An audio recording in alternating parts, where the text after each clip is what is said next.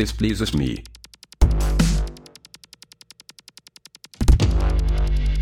Oh, ja. This pleases me. This. Smart Home Technology.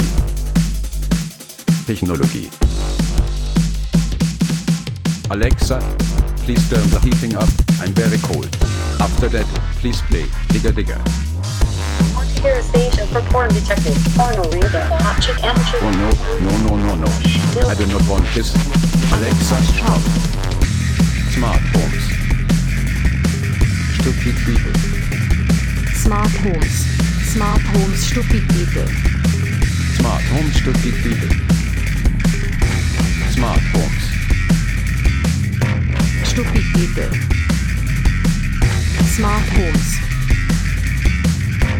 Smart homes, stupid people. Hello, everybody, and welcome to a new episode of Smart Home Stupid People. My name is Eris Felmuth. Hi, my name is Madeleine Siege, and I just look for the camera. So many Camera's over there now. Screens today. It's like, I don't know where to look. Oh, this way. I know. Right. We, as you guys who are in the video world can see, that we have a new setup. We're trying to make things a little bit more comfortable. We're a bit further apart, and it's a bit weird because I have to look in this direction when I'm talking. So we still have a couple bugs and things to exactly figure out, but it's comfy. And I think that's what counts, is we're trying to make it a little bit more comfortable and to relax, because always sitting in the chairs over there and these nice sofas right behind us. It's crazy. What are we doing? Absolutely. So today is a very, it's going to be a very fascinating talk, because we're really tackling something, I think, that is in some ways a bit taboo. Right? Mm-hmm. I mean, not so much taboo in a thou shalt not talk about it way, but more in a way that a lot of people say a lot of stuff about what we're going to be talking about today. Mm-hmm. And there are so many opinions out there. Yeah. Right? And this is kind of what makes it taboo, is that today people are so shameful when it comes to opinions. Because it's a very essential topic, right? For absolutely all of us. Absolutely. But you're a world-class biologist. And, as you always keep saying. And you also are one of the leaders at a foundation over here that focuses on this topic that we are going to talk about today. So today we are talking about the food chain, right? Mm-hmm. And we're not just going to stop there. We're going to go into a couple other directions, because I think that obviously with this show, Smart Home Stupid People, there's a bit of sarcasm in the name. But at the same time, something that I haven't said over the last couple episodes, and something that we've been forgetting to constantly bring back into the main focus of the show, and that is, could it be that the more accommodating our environment becomes, the more we lose the ability to take care of ourselves? Mm-hmm. That's the main focus of this show. And everything that we do revolves around that. And there is nothing right now, I think, that is more prevalent in this light than the food chain itself, right? Understanding how we fit into the food chain, what we are and how we belong on this planet, and that we are a part of nature and the food chain. Yeah, absolutely. So, would you like to kick it off with a couple little things? I got to fix that. Look at that. That thing, our gray card fell over, and it's like a complete eyesore now. After all this nice work, it just... You can fix the background, and I can start a little bit with, from a biological point of view, the food chain is something that you learn first when you really learn about biology, ecology, because that's the main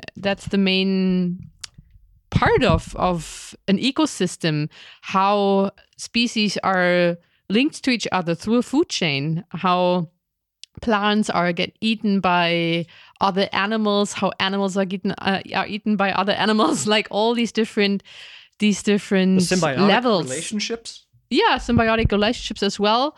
But it's a huge area. But to just have a little bit of order in it, basically we have to distinguish between the plants and the animals, because the plants and all life forms that are able to produce their own energies, they, as I said, are so-called primary producers.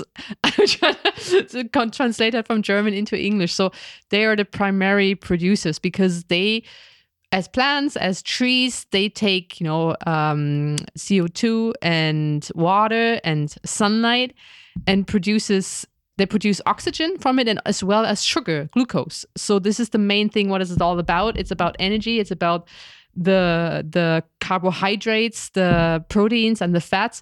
And so plants are able to produce their own food.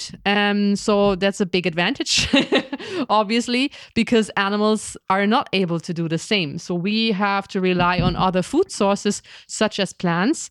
And so then you have the second level, right? So maybe you have a herbivore like a cow or a rabbit. Yeah. Yes, so they have to eat a always, lot of always plants. going back to the rabbits. Always going back to the rabbits. So they have to eat tons and tons of the green stuff. And I just talked to someone yesterday who's really into horse riding and said, it's amazing that animal has so much power and energy just from eating grass all day. And this is really what it's about. That's why you always have a loss of that energy from one level to the next. So plants produce a lot of, it takes the plant to produce all these nutritions, and then you have the cow eating a lot of plant material, and then from there you have humans, for example, or other animals that eating the cow, and so there is a loss of energy in between because it's kind of going through different levels to different sources. And as I said, humans, we are also, of course, part of the food chain, and we are lucky enough to be more or less on the top of it because there are no real predators for us anymore.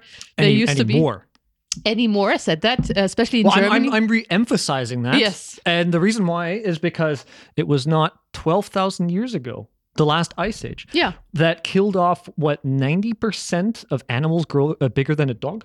There used to be lots of stuff that would love to eat us, and we were fortunate. We were lucky enough to be able to survive the ice age the way we did. We hit a tight bottleneck in certain parts of the world. Yeah, but since the ice age, we've been able to escape the forest and not have to worry about things like saber-toothed tigers and mastodons around the corner. Which makes life a lot easier. It absolutely does. I mean, once in a while you go swimming and then the shark, or you walk down the forest and you get the wildcat. Or if you're in Africa, it's a different story. Well, I just wanted to say that here in Germany, there's nothing we have to worry about, even about poison stuff, right? So no. Spiders or anything, like they're not eating us. Snakes. But we have a few things actually. They could just be crazy for us. But in Canada it's different, right?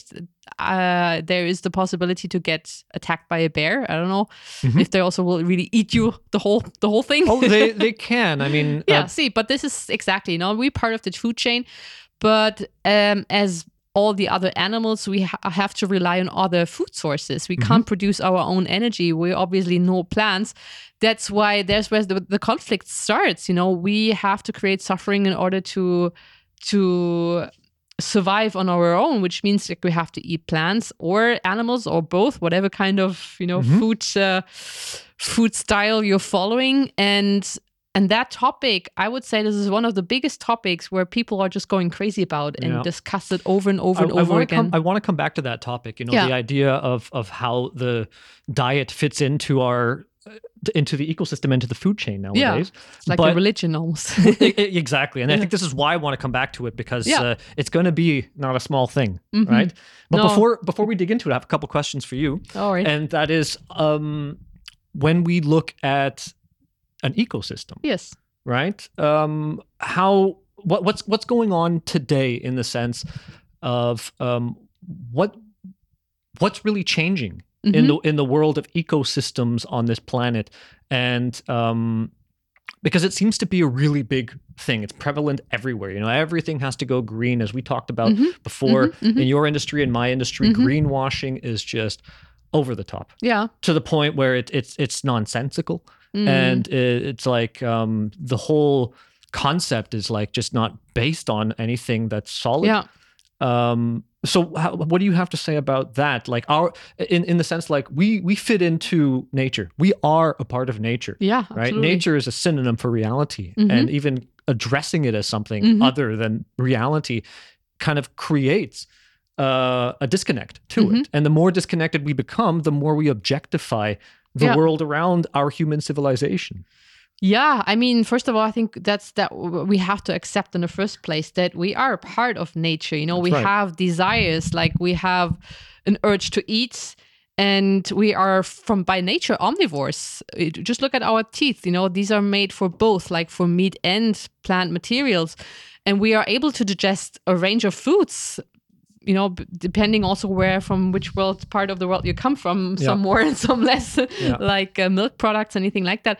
But in general, we are able to digest a lot of different foods, which is a typical sign for a so-called generalist species. Mm-hmm.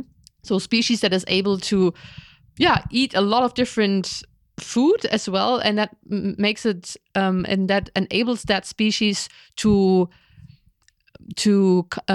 be present in different areas in the world. So actually really covering different ecosystems as well. And so from what I understood... to re-clarify, I'm talking about politics and corporatocracy. Yeah. And when we look at our planet from space, and I'm going to be bringing up some interesting pictures and slides to show you guys today, the picture that we see of the way that humans are being excluded from most of the natural world on this planet and shoved into small areas where we're told, here you're allowed to live and this is what you can and what you cannot do. Yeah. We were out in the forest today right before coming into studio today, or into our living room, and they chop down thousands of trees again, and but they do it in such a way where they pick and choose, so it doesn't look like they're clear cutting anymore. But the reality is that if we wanted to buy a piece of land and start chopping down trees and building our own house with them trees, we wouldn't be allowed to. Not in this country. Not in Germany. No, that's true. And this is my point. Is there's who owns what and how it's like this. Yeah. To me, that's a huge controversy of its own. It's like when you ask someone who owns the trees, they'll say, "Well, the country does." Well, who owns the country? Right. And this is like, it's like nobody really understands anymore. I don't understand. This is why I say nobody, because maybe there are a couple people out there, but I sure as hell don't understand this. Yeah. Who owns what and how and why and who gives who permission to do what, where, and when is specifically in Germany a very complicated thing, since specifically the merger with the European Union. It's one of these things where you have a lot of double think, in the sense that you have a lot of laws that are directly contradictory towards these types of things. We're talking about where to live, how to live, what zones, what you could do in what and where, camping, being able to be forced into a contract, these kind of things. It's very, very crazy what's been going on over the last couple of years. It's like we as a civilization, we're being forced into a funnel, right? And I see where we are. A lot of people are under the impression that our population is exploding. But when you look at the census data of where we live, our population has actually decreased since the Soviet Union time, right? And it's one of these things. So people have this impression because there are but there have been so many people drained from the countryside, and the countryside has been completely morphed into agriculture. And all the people who have now been drained from the countryside are trying to live in affordable housing close to the big city. And what do they do with their time? They have to commute. German words, exactly. They have to commute to and from the city constantly. So you're under this impression that there's this huge rat race because you're always having to, go around people to get where you gotta go. And we see this commuting population that has changed dramatically, but the population of the state hasn't, and that's really fascinating to me. Right? Is that it's almost like we've seen in Germany and in Brandenburg, specifically where we are. Brandenburg is a special place, being I like it here. Being sheltered from the world under the guise of the Soviet Union for so long, they were really late when it comes to the race of capitalism and corporatocracy, right? And so you could see it when you fly from the west coast of France all the way to Poland or Czechoslovakia. You can see when you hit East Germany, because it's so much more densely forested, because the Soviet Union didn't encourage, corporate gain and capitalist gain on exploiting the forest back in the day. Yeah. I'm not putting that out there and saying that socialism is a good thing or not. It's not the point of what I'm trying to make, right? I'm trying to say that the people here had the ability to look at the rest of the world and say, what have they done wrong and what have they done right? And to be able to build a society that has learned from that. But in the last, I would say definitely decade, but over the last 7 years, it's been on steroids over here that the way that the society is moving is now in lockstep, in tandem to all the bad ideas that I see all over the place, all over the planet and in other countries. So now we're going back to you. I just like you asked me a question, but I forgot about it. Yeah, the question really, I just wanted to go on a little bit of, I want to paint a picture. Yeah. For the audience, and obviously, for you in this scenario, and as you guys know, when we go live, we go live. We don't do a lot of preparation. Today, I actually had a bit of forethought because there are a couple things I definitely want to talk about today, and this being one of them. Yeah. Is that as we people are being pushed out of nature and reality and being pushed into these lives that are not synonymous to nature and reality. And as you mentioned in your book, and as we often talk about with the title of the show, could it be that the more accommodating our environment becomes, the more we lose the ability to take care of ourselves? We are now in a society and a civilization that's completely new. Yeah. And it's transforming and morphing constantly and very rapidly. We as biology don't have time to really adapt to our surroundings anymore and to be comfortable in life and to build a comfortable life, right? And you've studied that with some of your study subjects, with the rabbits as an example, and you've seen what happens. So, I mean, it's a big topic, but what do you have to say? What would you say that now, when we're talking about corporatocracy and huge agriculture, us, the soul of the people and the soul of the plants and the animals and everything out there, the land, how would you put this into your picture? Or how would you paint a picture with this as a topic? Yeah, well, that's a big question. It is a big question, but we have time. That's what this show is for. So it was actually something I talked to about one of the people on when I was in the workshop building my drum, because there were also people there who are very much involved into nature. They're out in nature, they're living close to nature, with nature, gardening and having animals and all that. And one of them also working in the NGO area. He said the same thing that I said, that where I had the impression is that with all these protective areas that they're declaring now from the government, this is like Naturschutzgebiet, means like protective area. How I say that? It means nature protection area. Yeah, exactly. So these kind of things where you're not allowed to go in, you're not allowed to camp, you're not allowed to, even touch a plant, I guess. Not allowed to leave the trails. With some, you're not allowed in there. And I had the impression that is really keeping people out of nature, especially the nature that is still intact. Just to, I don't know, maybe to really avoid that there's that experience of real nature. On the other hand, I do understand that they won't have people, running around like crazy, the tourists or whatever, just trampling over the plants and leaving their garbage all over the place. But this is like the paradox, I think. How should people learn and reconnect to nature if they're not allowed to go into nature anymore? And so he had the same idea about this. He had the same impression that we are kept out of this experience on purpose somehow. And who was this? That was actually the person I built the drum with. He was leading the whole group, also having a very profound knowledge about, environment and nature in Germany, because and especially also in the shamanic practices. And he knew about the importance of getting in touch and contact with the spirit of the land, with the spirit of the animals and plants, to reconnect with nature. And also, I talked about this to one of my spiritual teachers as well, who said that all these decisions that are made today in natural protection, even in my NGO area, I can see that too, is like made out of opinion from humans. It's a lot of logical decisions. And there's no aspect in it how animals and plants and the land itself would like to have it.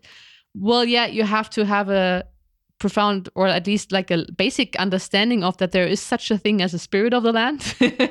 To have that, to have the idea that you could actually ask the area.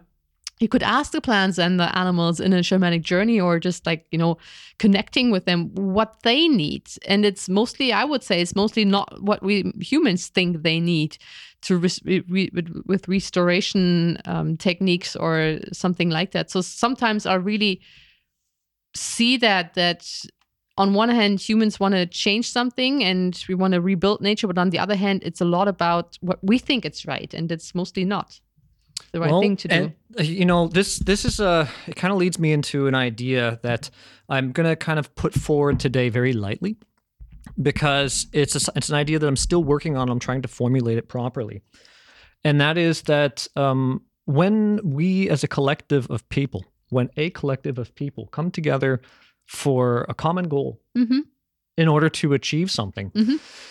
This kind of goes into a weird esoteric and spiritual realm, so it might not be for everybody out there. But if you are a person that can acknowledge that everything has a life force, that everything has an energy, whether it be a tree or a rock, right? I think that ideas and concepts also generate life energy. And in that respect, become an entity of themselves, in and of themselves. Like if you're a Bible scholar, or if you study the Bible, I had to study the Bible a lot when I was younger. You learn that before we had physical bodies, before the real world had physical bodies, we lived in an etheric plane, right? Actually, just to go ahead. interrupt very briefly, something I heard today was someone also said it's about the intention, right? It's not what we're doing that doesn't really count so much, but it's always the intention behind your Handlung, what you do, right? Yeah. And so I think it's the same with, if you have people coming together with a certain intention, maybe even proceeding ritual or something like that, or you as a single person, you put energy into that idea, into that thing that you want it to become, to achieve. And with that, you create an own entity. And I think it's kind of easy accessible if you really think about it as energy. Everything, you as yourself, your energy, and with your thoughts, you're already creating something that can become real. Yeah. And it really, that's why I think it's important to, ask your intentions. What are your intentions? You want to hurt someone? You want to, maybe gain some privileges but you have to push others down or something like that. So really, what is the intention behind the stuff that you do? I like, in my life, I felt it many times that when you put something out there, it manifests. Absolutely, yeah. Right? And it's an interesting idea that I've also heard, that we as humans are kind of special on this planet for that reason, is that we have a very strong ability to manifest, right? And we're not just talking about manifesting ideas and goals and this kind of stuff and physical changes into the atmosphere around us. I mean, we can manifest life. Yeah. Right? We could influence the way that life itself moves. And and just within our interactions and so on and so forth, the way that we collectively focus on something. It's an interesting thing I've heard a few times, is that the universe respects. Now, I'm not one of these people that come from that tribe that the universe itself is a something with opinions, but it seems that the universe is respecting people who come together with a common goal and try to manifest that into reality. And the reason I say that is because I myself have experienced in my life many different types of synchronicities that are just unreal, right? And the only way I can explain how these synchronicities come to fruition, specifically in the way that they have in my life, in another episode, I'd love to go into that in more details, is that the energy that I put out and the energy that was out there, I was able to tap into and feel and intuitively. We did a show recently about intuition. So really developing the intuitive muscle allowed me to discover synchronicities. Yeah, Right. absolutely. And so I mention this because when you start to feel these things, you cannot unfeel them. Yeah. And I think it has a lot to do with you aligning yourself, to, I would say, the energy of the universe, which is like a very high intensive energy. And Well- if you are, if you love life and, I think then it's easier for you to come to that point where you are Yeah, aligned, I where you agree. really feel like you're part of the whole thing. And yeah, it's amazing. So now we're going to shift into a different direction because now we're going to talk about what has been manifested Mhm. in our reality. What are some of the larger forces now? What are they doing, and what kind of an effect do they really have in the bigger picture? What we're talking about now. We're talking about the world of synchronicities, and we're talking about the world of intuition. What happens Mhm.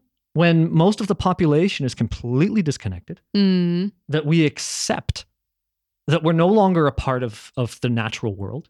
We build a world parallel to it that that we can never adapt to, Mhm. right? What is this monster that is being built? And I say monster in the sense that there is a physical entity.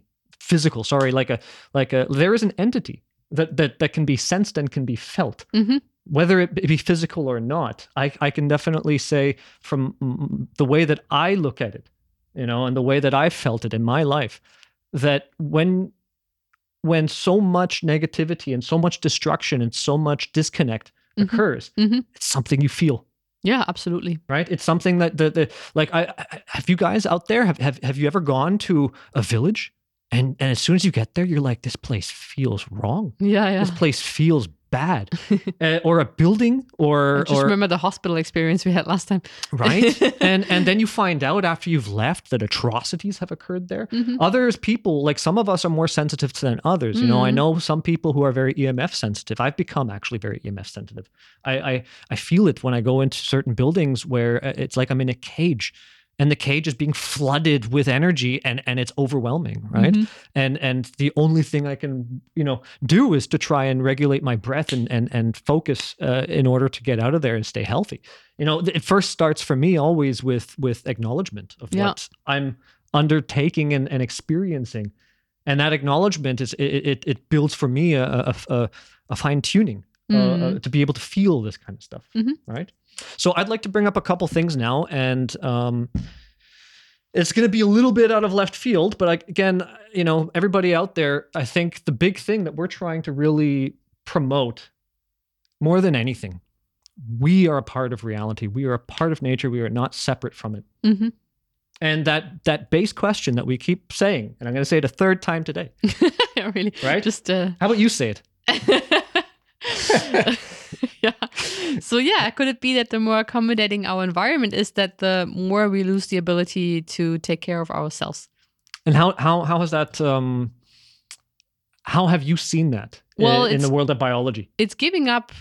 Well, first of all, my first answer was just giving up the responsibility about your own life and the things that you use every day, where you forget where they come from and you just trust other third parties to provide everything for you, and to really just give up control in many ways, and think that everything will be all right if you just trust government or whatever. Well, yeah, right. The rabbits definitely trusted, and they're no longer there in Yeah. Frankfurt. Yeah. Your favorite study group, and I find it to be utterly fascinating to take them as kind of like as an example species in culture, because rabbits live parallel to humans. It's actually very fascinating Yeah. to see how they've developed and where they do well and where they don't do well. It's very much one-to-one with people. Yeah. It's really crazy.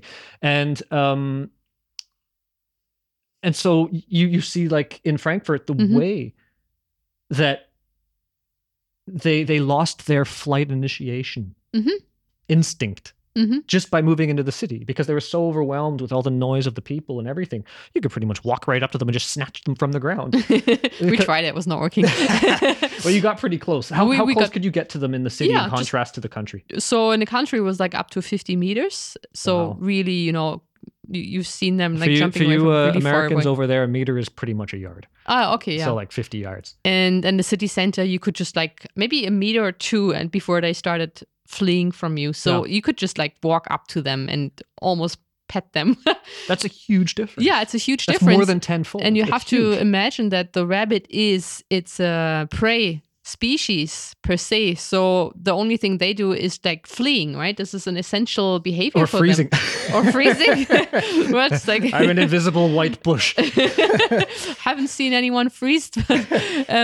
Yeah, so a flight behavior is for them essential to survive. I mean, just losing that ability, or not ability, but that Instinct. instinct, right? I mean, there must come a lot together for them to really give that up. Yeah.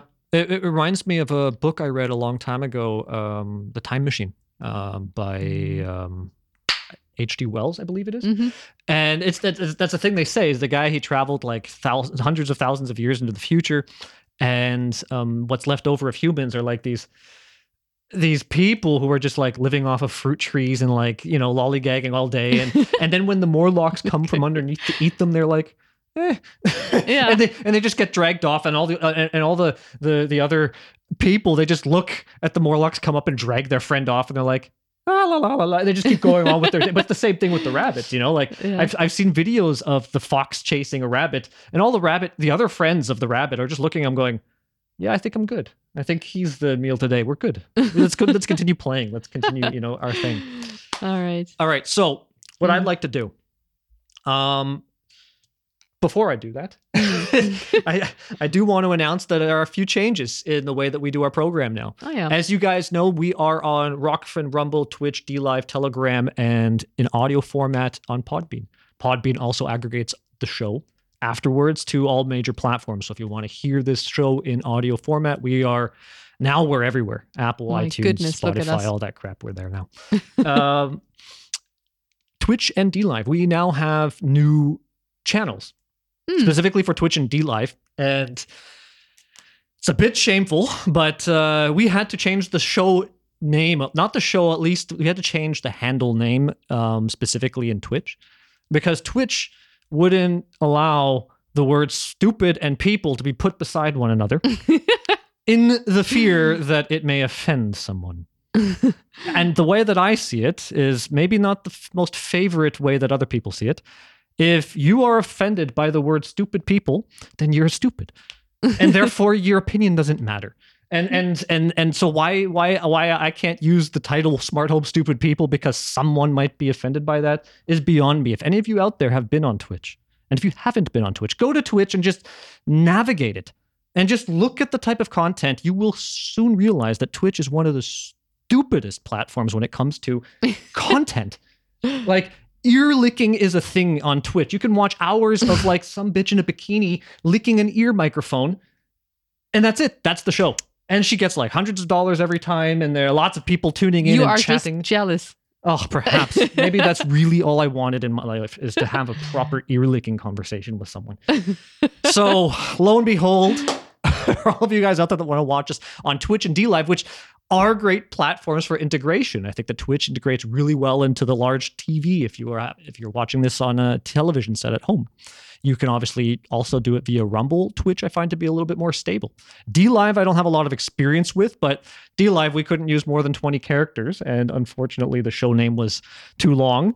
And so I thought, okay, if I'm going to come up with another name, then it's just going to be the same thing. So short said, Smart Homes Slow People. is Slow in the head. Yeah, right. It's now the official name, or at least the official handle. Like it's the channel's name. But when you go into the channels, you see Smart Home Stupid People, just like you do here, and it's the same us with a new color. Maybe I'll be able to fix this someday in the future, and it'll change. But if you want to find us, then yeah. So here, take a look at this. There are many stupid people. See. Okay. I don't Which think I'm alone with is, you this know, it's opinion. like I'm always trying to ease things out, I guess. I don't think it's a problem. Well, and you know, honestly- somewhere. And also, what does that mean? Stupid. As you always say, there are different forms of intelligence, you know? Absolutely. Yeah. Absolutely. And I will be the first to say, if you're stupid, there's nothing wrong with it, because you're probably just good at something else. Right? Well, that's what I want to say. I mean, I'm stupid with technical stuff. I am really stupid with that. and you can agree on that, because I always drive him nuts. And I'm stupid at bureaucratic crap. Yeah, Like for example. really stupid. So when I get letters I don't like, I just throw them away. That's she has to save ignorant. me. That's not stupid. That's just ignorant. Yeah, I Yeah. don't know. Anyways, I don't I'm just saying, just to clarify that. Exactly. All right. So, Rockfin, Rumble, Twitch, DLive, Telegram. The Telegram app is a fantastic way to communicate with us during the live show. Hello, everybody. Hello, Tony. Hello, Amar. Hello, Ashley. Hello. Hello, Jonas. Hello, everybody in the Smart Home Stupid chat. In order to find the Smart Home Stupid chat, go to the Telegram app and check out the Smart Home Stupid People channel. Obviously, the Smart Home Stupid People channel is unidirectional. So therefore, if you'd like to have bidirectional conversations, the Smart Home Stupid chat is linked to the Smart Home Stupid People channel. My goodness. There you go. I spit that all out. There we go. I don't even know where, Yeah. I'm like with all these lights in the studio room. This is one thing I do like the podcast format a little bit better just because I'm not flooded with these lights. Yeah. Yeah. We did a few shows without them. Yeah, it was pixelated and a bit darker, but by all means, it was so much nicer for the Yeah, concentration. not so pleasant for the eye. Yeah. All right, guys. So here we are. This is what our Telegram group looks like on PC. You can actually find the app for your PC or for your Mac or whatever the fuck you have. You can put the Telegram app on there, and so it's not exclusive to your phone. And I have it on my computer over here where I can now navigate the stuff and call in. It's a new thing. It's a thing that we're now doing. Anybody out there who wants to call in can just write a little message and in Telegram and say, I'd like to call in. And then I will click on you and I will call you, bring you into the show, and you can have a conversation with us in our nice and cozy environment over here. Yeah. There we go. We're not going to take callers quite yet, but we will take callers today. And I just kind of want to paint a bigger landscape right now for what it is that we are trying to talk about today. Mhm. And then I'd love to hear from you guys. So let's do that. The first thing I want to talk about is a documentary that I had seen years ago. And at the time I was living in Toronto, and it was a Canadian documentary, so I don't think the rest of the world really knows about it that much. And it's a documentary that's called The Corporation. That's all it is, just The Corporation. And it's also called The Corporation is a Sociopath or something like that.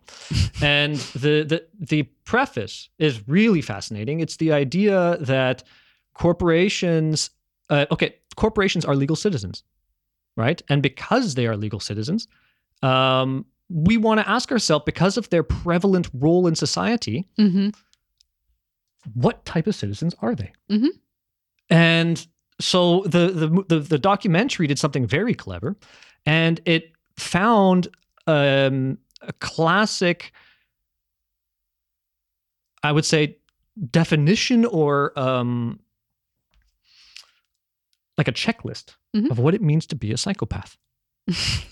And then it analyzed the corporation. Yeah. And With lo the and symbol. behold, every single check mark on that list. Ah. And this goes back to what I was talking about before, that when we collectively, specifically in the corporate world, where the money is the bottom line, they are by law bound to the bottom line with their shareholders. Meaning that if environmentalism and legal proceedings need to be circumvented, it's actually a business decision more than anything, right? The risk assessment Yeah. and the fine associated to it. And what I'd like to show you guys right now is a little snippet of this documentary to show what they did really well. All the fines that were, not all, but some of the largest fines and how and why that were associated to large corporations only in the 90s. This documentary from 2005, and you watch it today and it'll still blow your mind because of how relevant it is today. And I think that if this movie would like, it was already 2.5 hours back in 2005, to try and put that movie into today's context, it's information overload, right? So here we go. Let me get this queued up. There we go. And we're going to go back into this view. I'm going to push play. It's only a few seconds. And the reason why I want to do this is also because today we have this idea that big companies have changed, Mm. that they have feelings, that Mhm. they have opinions. They don't. Mm. And as I was mentioning before, is I find that when we collectively manifest something, what ends up being manifested is this dark intention that a lot of people bring to the boardroom table or bring to the front. Mm. You know, like let's say you take 10 people who are generally decent people. What tends to be extracted from them in the corporate world is the stuff that they themselves would like are trying to almost even avoid in their life, you know? Mhm. It's really Called the shadows. yeah, well, in the business world, you're focusing on production. Mm. That's it, production, and that at all cost. Mhm. And so therefore you're not focused on humanity. You're not focused on spirituality. You're not focused on anything connected to reality. Mm. And so what you end up inevitably creating, even though you don't want to, is this demonic entity Mm. that ends up just being this huge destructive tidal wave. And through propaganda and commercialism, we're now all meant to believe that they have hearts and they have souls. Corporations have no souls to sell and they have no bodies to incarcerate. I think it's a very important thing to remember that. Hmm. So I'm going to push play and take it from there. Food in the rivers, but how often do you find out about that?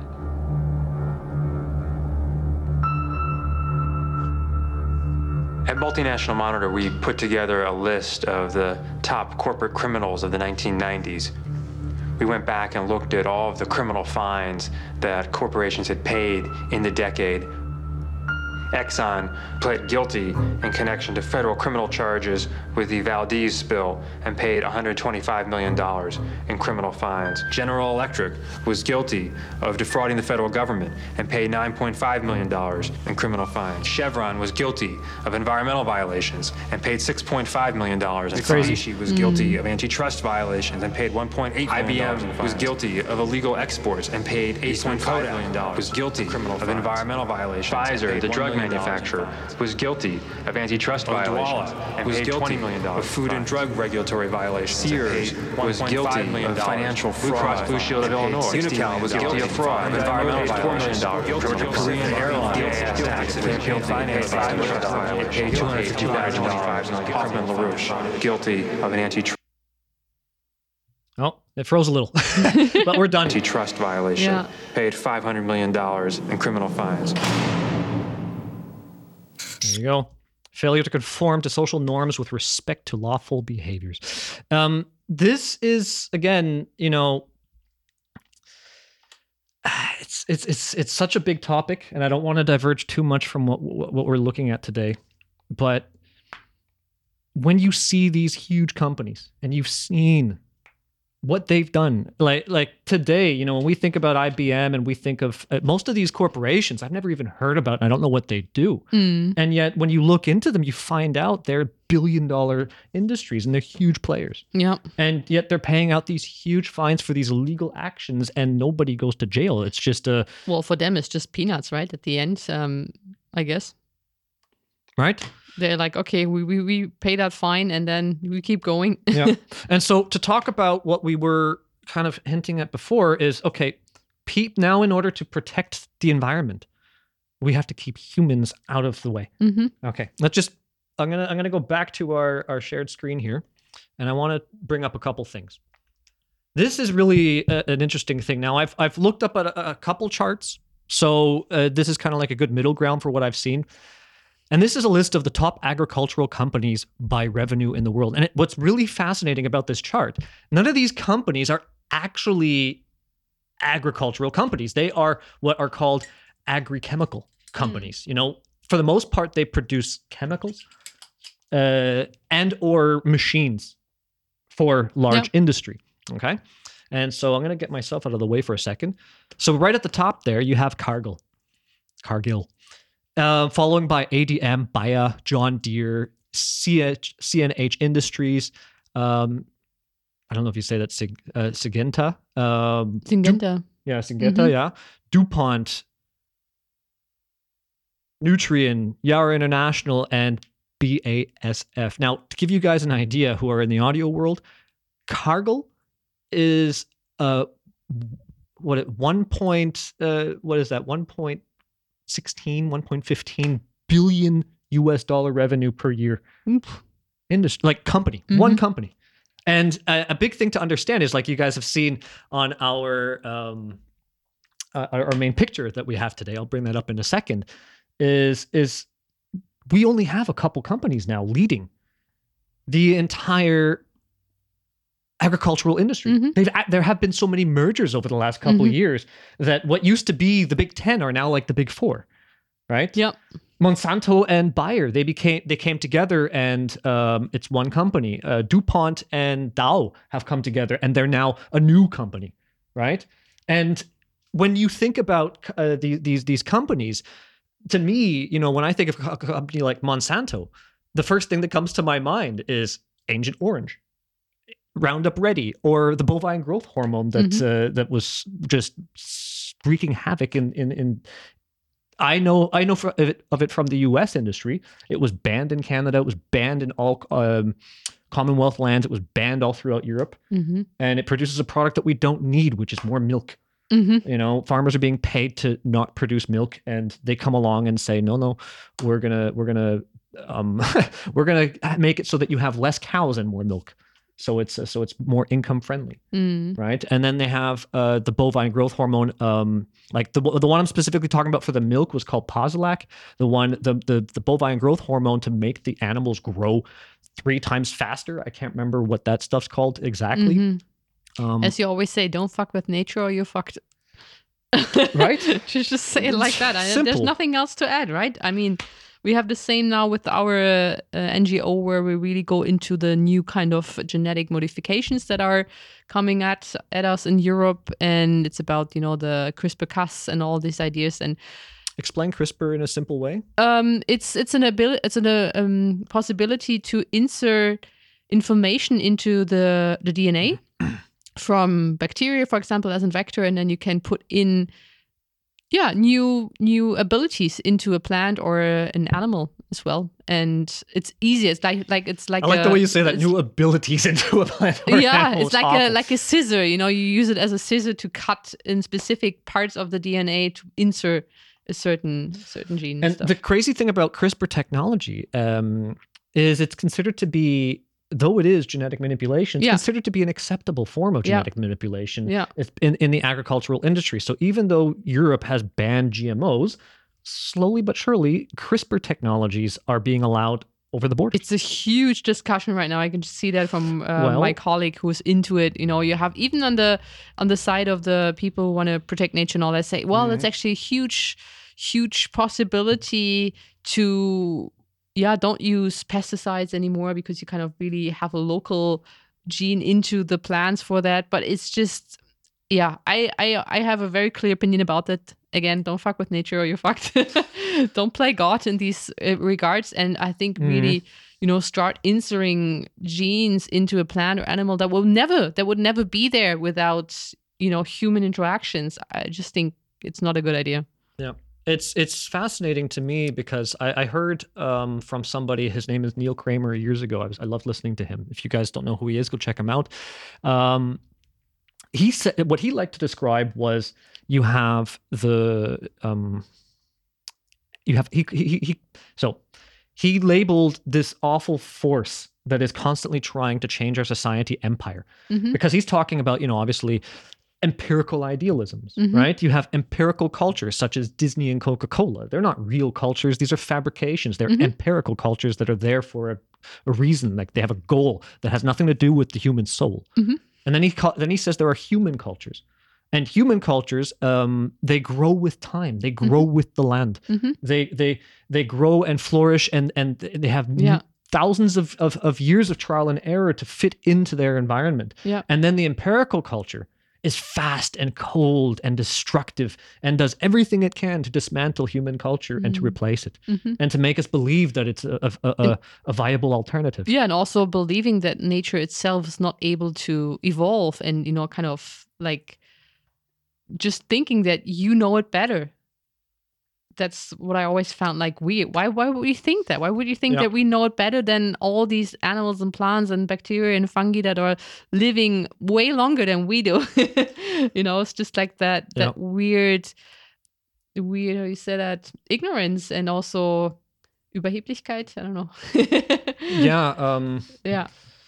I can't remember the word right now, but essentially Arrogance. Arrogance, there you go. Yeah, it's an arrogance. Yeah. Yeah. So to show you guys the picture of what I was talking of today's episode, right? This is it. And this is just a funky thing that I put together real quick. But, when we're talking about empire, Mm-hmm. the corporation is the modern day empire, right? Mm-hmm. And when you look at companies, like it's funny when I'm even looking at this, we're seeing at the top, I don't even know that O-base or whatever that. Oh yeah, BASF. Oh, BASF. Yeah, It's of course. I don't know if it's German, but I think it's actually German. BASF. It's a Could very be. known Yeah, their slogan: "We create chemistry." company. And they're one of the largest food agri-chemical companies on the planet. Now you have Bayer, which is also Monsanto. Now you have Corteva, which is Dow and DuPont chemical, right? And then you have Syngenta, the one that you were talking about. Syngenta, yeah. I just Syngenta. know that they produce also a lot of pesticides. Absolutely, exactly. Yeah. And so a big thing that I wanted to now show you guys is going back to that comment that you had made earlier about the forms of let's call it nature protection. Mhm. It's specifically, let's build a fence. We're going to Mhm. let everything sit and not let humans in to ruin it, because humans ruin shit when they get into it, right? Mhm. I want to show you guys a couple pictures now, because what I'm going to show you, it's there are a couple little funny things about what I'm about to show you. So let me just dive right in. Look at that. This is a picture. Let me just bring my microphone You have down. to describe for the people just listening.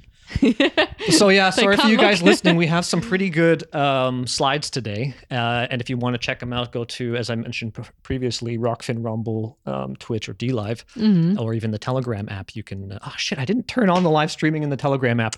My Oh goodness. man! Well, I honestly, I think most of the people in the Telegram app are watching it right now on one of the other sources and just chatting in the Telegram app. But I'm going to turn it on anyway. Why not? Right? It's one of those things that you always have to do extra. It's not something that I can easily just automate like You all the need other channels. Make a checklist for all your different channels. I know. Yeah. You're good at that. See, this is why Yeah. we're a part. That's why we're a team and we're partners. So I make the list then, right? You're gonna make the list. Okay. You're gonna observe and make the list. All right. And force it down my throat. There we go. So we are also now live in video form in Telegram. After an hour. After an hour, exactly. Today's going to be a bit later of a show. It's Sunday. We always start 6 p.m. our time Sunday, so I believe that's around noon right now, Eastern Standard. So what you guys are looking at is a picture from an airplane, and this is in India. This is just rice, sugar, wheat, corn, and soy. Now, soy is becoming a really, really big deal. Like when we're talking about genetic modification and CRISPR technologies, back in the mid 90s, only 2% of the soy products in the US were genetically modified, specifically the seeds coming from Monsanto, because a big thing they like to do in the US is the Roundup Ready stuff from Monsanto, right? And what Roundup Ready is, for you guys who have never even heard of this, because what I'm about to explain to you, specifically for you guys in North America, is what you eat every day, right? And it's very important to understand this, or to even acknowledge. I think understanding it is a bit, I think it's too much. I think acknowledging it is definitely at least the first step to understanding appreciation when you're eating something. To understand, once you've acknowledged something, you can start to appreciate things differently. And that's for me anyway. But like when I eat, I like to appreciate my foods and understand where they come from and all that kind of stuff. It's not for everybody, but I do that. And so Roundup Ready, what has happened is Monsanto had created a form of pesticide, and the story is awful. I don't know if you've ever heard this story. So there was, beside the Monsanto factory, and these are the guys who created Agent Orange and all that stuff. They had, I'm gonna put myself, there we go. There was a little puddle And, they had all these pesticides everywhere, and all the runoff from the pesticides, when it rains, goes and lands in the puddle, right? And so what happened is that one of the scientists who was going into the building looked at the puddle and saw there was a type of fungus growing in it. I kid you not. And the first thing that happens in his mind is, there shouldn't be anything growing there. Do you have any idea how many pesticides we use here? There shouldn't be anything growing. This is amazing, what he thought. And so what he thought is, there has to be a gene in there that is immune to all the pesticides we're using around here. They extracted that gene, and then what they did is they inserted it into all of their crops. So in the US now, over 90% of the soy crop is made with Roundup Ready, meaning the soybean is bought by Monsanto every season because the bean only lasts, well, depending on which ones you get, but they have this big thing they do now, which are called Terminator seeds, which means that they're only good for one season. Right. So you have to go every year, and you're tied into a contract with Monsanto to get your seeds every year, right?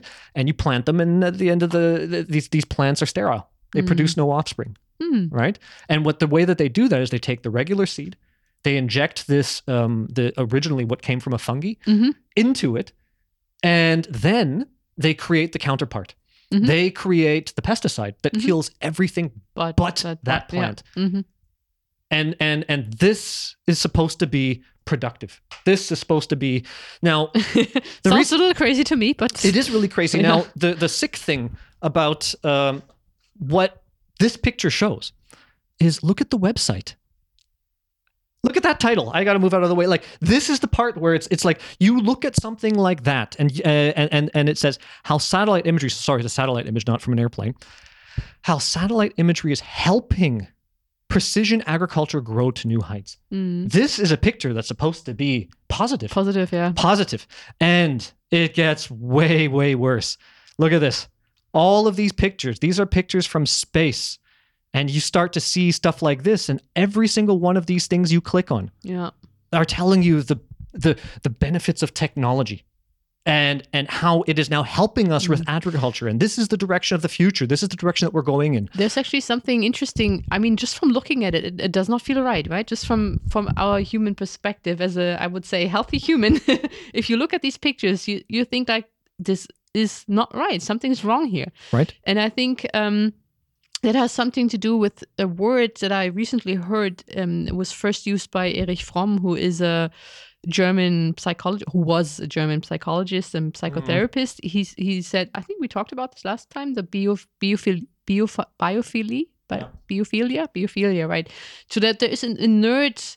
I think you and I talked about it. I don't know if we talked about it on air. No, don't think so. But there is an inert motivation in all of us to sustain life and to helps it growing, and there is an inert love to everything that is alive.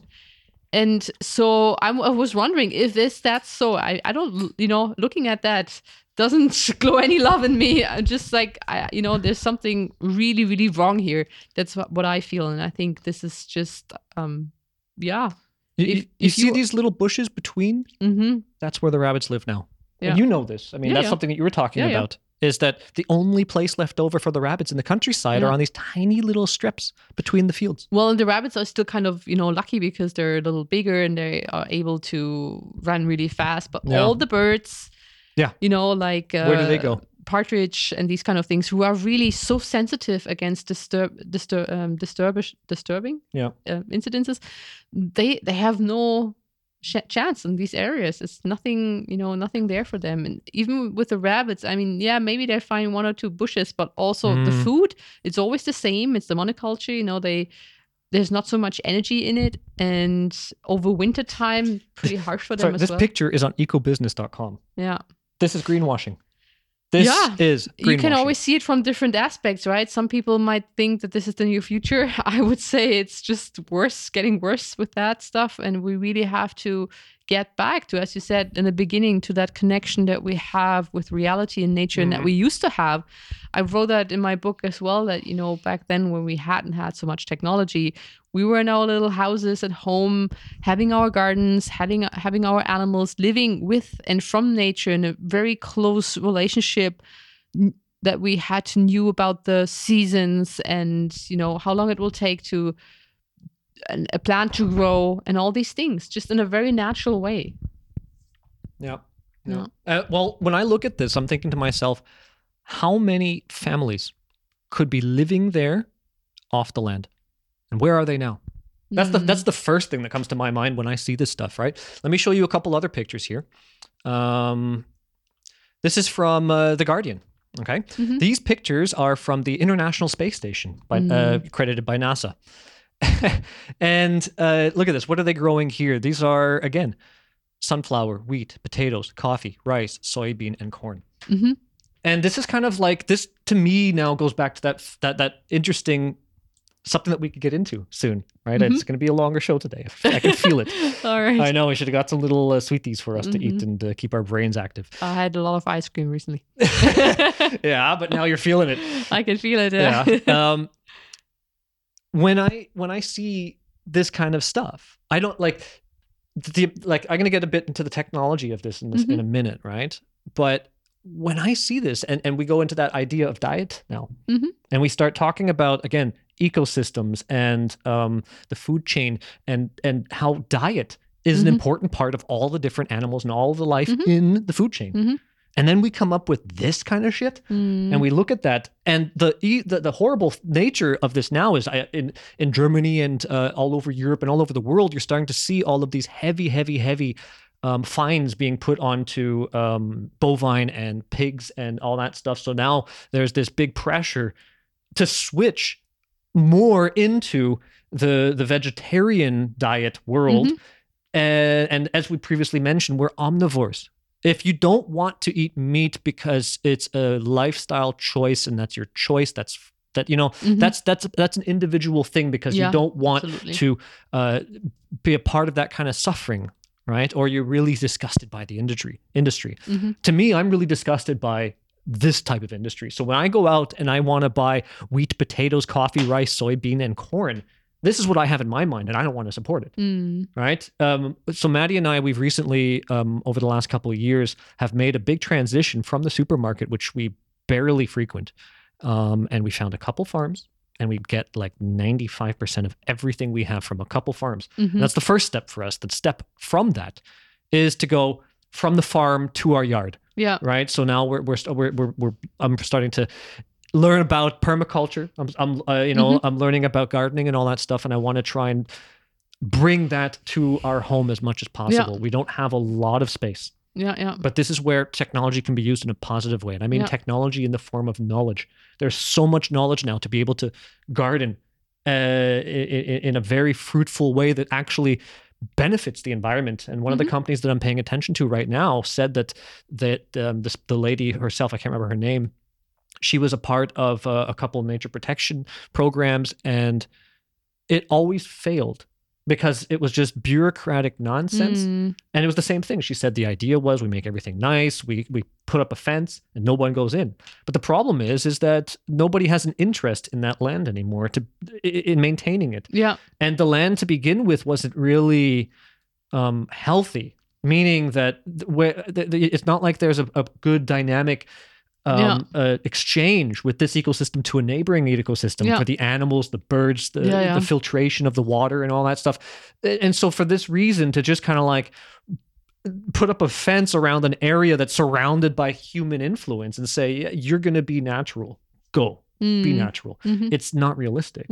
And she said it only worked when they start letting people in and to partake in the natural environment, picking the berries, eating them, peeing on the trees, which shows you that we are an essential part of it, right? Absolutely. So, absolutely. Yeah. Ecosystem engineers. And unfortunately, this is the kind of shit that we as a species engineer. And my big question is, where are all the people that could have been living there? Where are they now? They're in city centers. They're in a 1-bedroom apartment being told that they can't go out there and they can't build a house out there, right? Let's go on. Let's just look at a couple of these, right? Like, these things are unreal. And it's funny because I've flown over Greenland, over Iceland, northern Canada. And when you do that there, you see none of this. The entire northern world is just beautiful forestry as far as the eye can see. So you get this one impression that the entire world is fucked because it all looks like this. And in Europe, yeah, a big part of Europe is fucked. You know, in North America, yeah, a big part of it's fucked. But there's still a huge part of the planet that's not fucked, and we belong there. You know, and we're a part of it. Yeah, you know? yeah, it's true. Absolutely. So let's keep going. Look at these things. Maybe also just going back to what you said, you know, with the diet. I mean, I myself, I was a vegetarian for over 10 years. Yeah. And because I just, you know, as you said, I don't wanted to eat meat. I don't wanted to participate in that whole industry. But I also at one point had to realize myself that my health was not the best because I had no real idea how to nourish myself well with only, you know, carbs and like without any meat. And then I eventually started eating meat again, and I felt actually really how good that was for my body. So I think it's important for us to really acknowledge that you have to listen to your body. It's there's one thing what's going on, you know, in your like in your thoughts about what you eat and what you shouldn't eat from a moral point of view. But the other thing is really to listen to your body. And I got cravings actually really to eat meat. Like I couldn't pass like a donut, not a donut, but like a hot without your mouth watering and dripping all over it. And I was running and what's wrong with me? You know, I really don't want to eat that stuff, but my body was really asking for it. So I eventually I gave in, but also still, you know, as you said, we buy our stuff from farms to really see where that meat comes from, or like wild game meat also, where you know that these animals live a natural life, a natural life. And yeah, I think it's really easy to just say, you know, I only eat this or that. But at the end, you have to listen to your body. And I went through a big transformation from that last 2 years with kind of, you know, going all in. As I said, I was really just listening to my body. What does it need? And still to that day, I have a very mixed diet, always feeling that my body will tell me what I need. And if you start listening to that, then don't feel bad about these urges and needs. I think that's a big point, that because you are an animal, you have these needs. It's a funny thing, you know, for like, I've never dieted in my life, and I'm, you know, I'm almost 40. I can still do a backflip and you know, like I think I still have a very healthy body, and I have my whole life I've always eaten what I wanted. The difference is that I never wanted Mars bars. I never wanted Snickers or any of that stuff. I always wanted like real food. Yeah. You know, like meats and vegetables and vegetables that I know. My friend Pavel back in the day told me that he read in a bunch of old Russian books that because he got into this huge trip of this rediscovering Russian traditional gardening and stuff like that. And he said that what they believe is the food that you are actively in contact with or walking by every day, that food is made for you. He said there's an energy exchange between the vegetables and the foods in your immediate surrounding, and that they hold the most nutrients for you to eat it. I totally agree. The philosophy behind it's not just us, it's also the other animals in that area. Those fruits want to be eaten by all the animals in the area in order for it to procreate and or you know offspring the next generation in that area. Also, you know, that tradition in very indigenous tribes like the was that Inuit? Yeah, the Inuit up in north, where they, you know, kind of go to the shamanic practitioner or the shaman in the village and say, you know, today we want to go hunt. Please, can you call that animal that just volunteers actually for us and will show up on the ocean because it wants to be, you know, it wants to not be eaten, but it's volunteering to nourish us.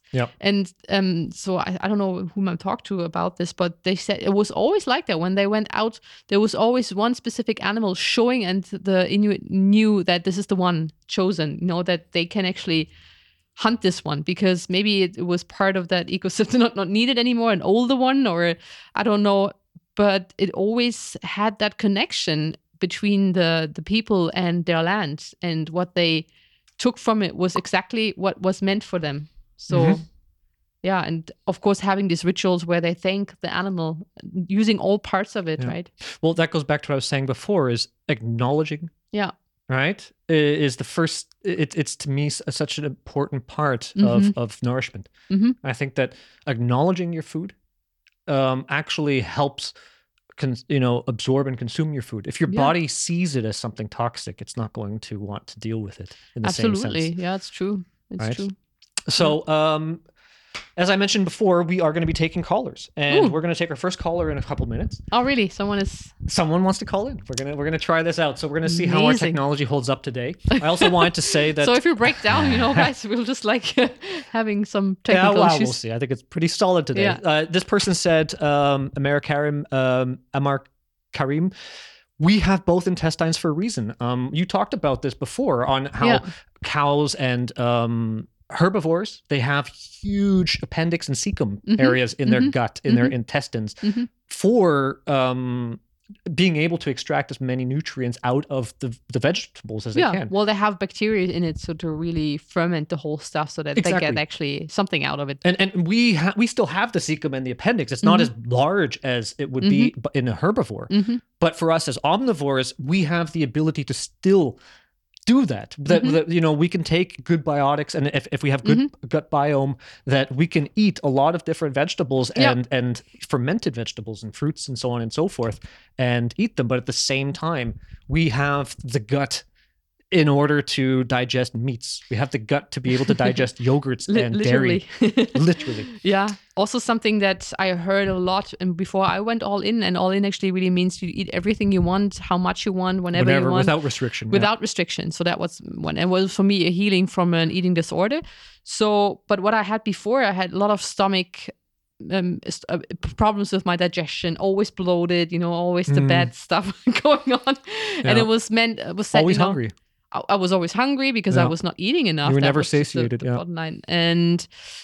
But I also heard that from other people who had the same issues. They had like celiac something, and I said, I can't eat this, I can't eat that. Once they went all in, and a celiac, celiac, yeah. So once they went all in and really just fed their body and gave them nutrition and just gave them as much as was needed, these issues went away eventually. The body just needed to recover, and there was never an issue with allergic reactions to any foods. It's a really fascinating thing, and I know this from my life. When I moved to Germany, I got allergies. I never really had bad allergies. Once in a while I'd have the off, ragweed and stuff like that, like pollen in the springtime, sneezing.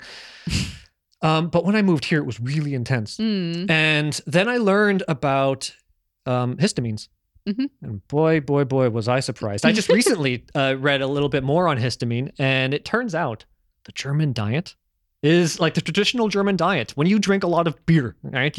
In the South, they say Bier um 4, right? So they have their beer at 4 o'clock. And that's like, after work, you drink your liter, right? And it's interesting because the amount of histamine that you take in through something like beer, the more you take in the histamine, your body has to break it down, right? It has to break it down in the gut.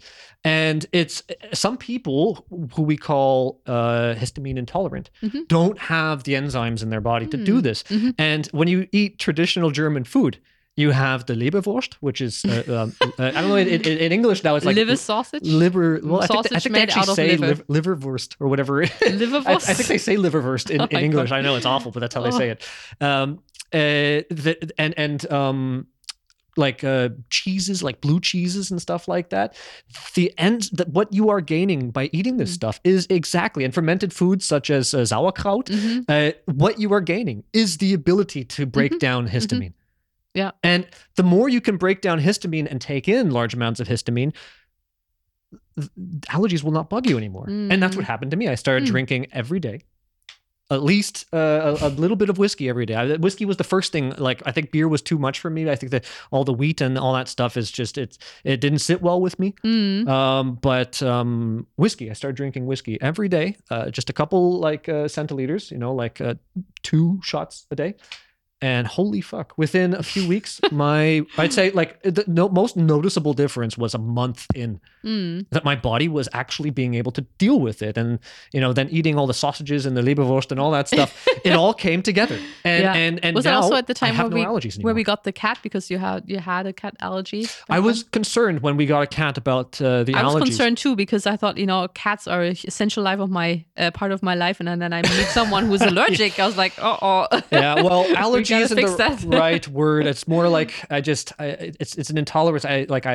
I get really stuffy, specifically if I can smell their toilet. Yeah. And so this is a big thing. As I said, if we get a cat, then it's gotta be an outdoor cat, so it knows to go outside. And since our cats are now both trained to go out in the forest somewhere and do their business, in our garden. they don't bug me at all. Yeah. So That's good. let's go to our first caller. Let's try this Perfect. out. Alrighty. Who is it? This is going to be. We'll let her introduce herself. Okay, And good. tell us what name she would like to use. So Oh, I need my ear. you need your earbud. Now. I need my Exactly. earbuds. It's Wait going a to be a bit second here. difficult without being able to hear the person. That's true. So It's pretty loud.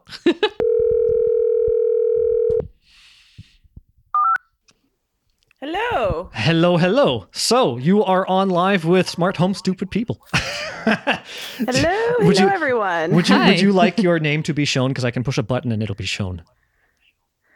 Yeah, it could be a Felminator. It doesn't work that way because or Ashley. we are talking on Telegram. So if I bring in that slide, it'll say your first and last name.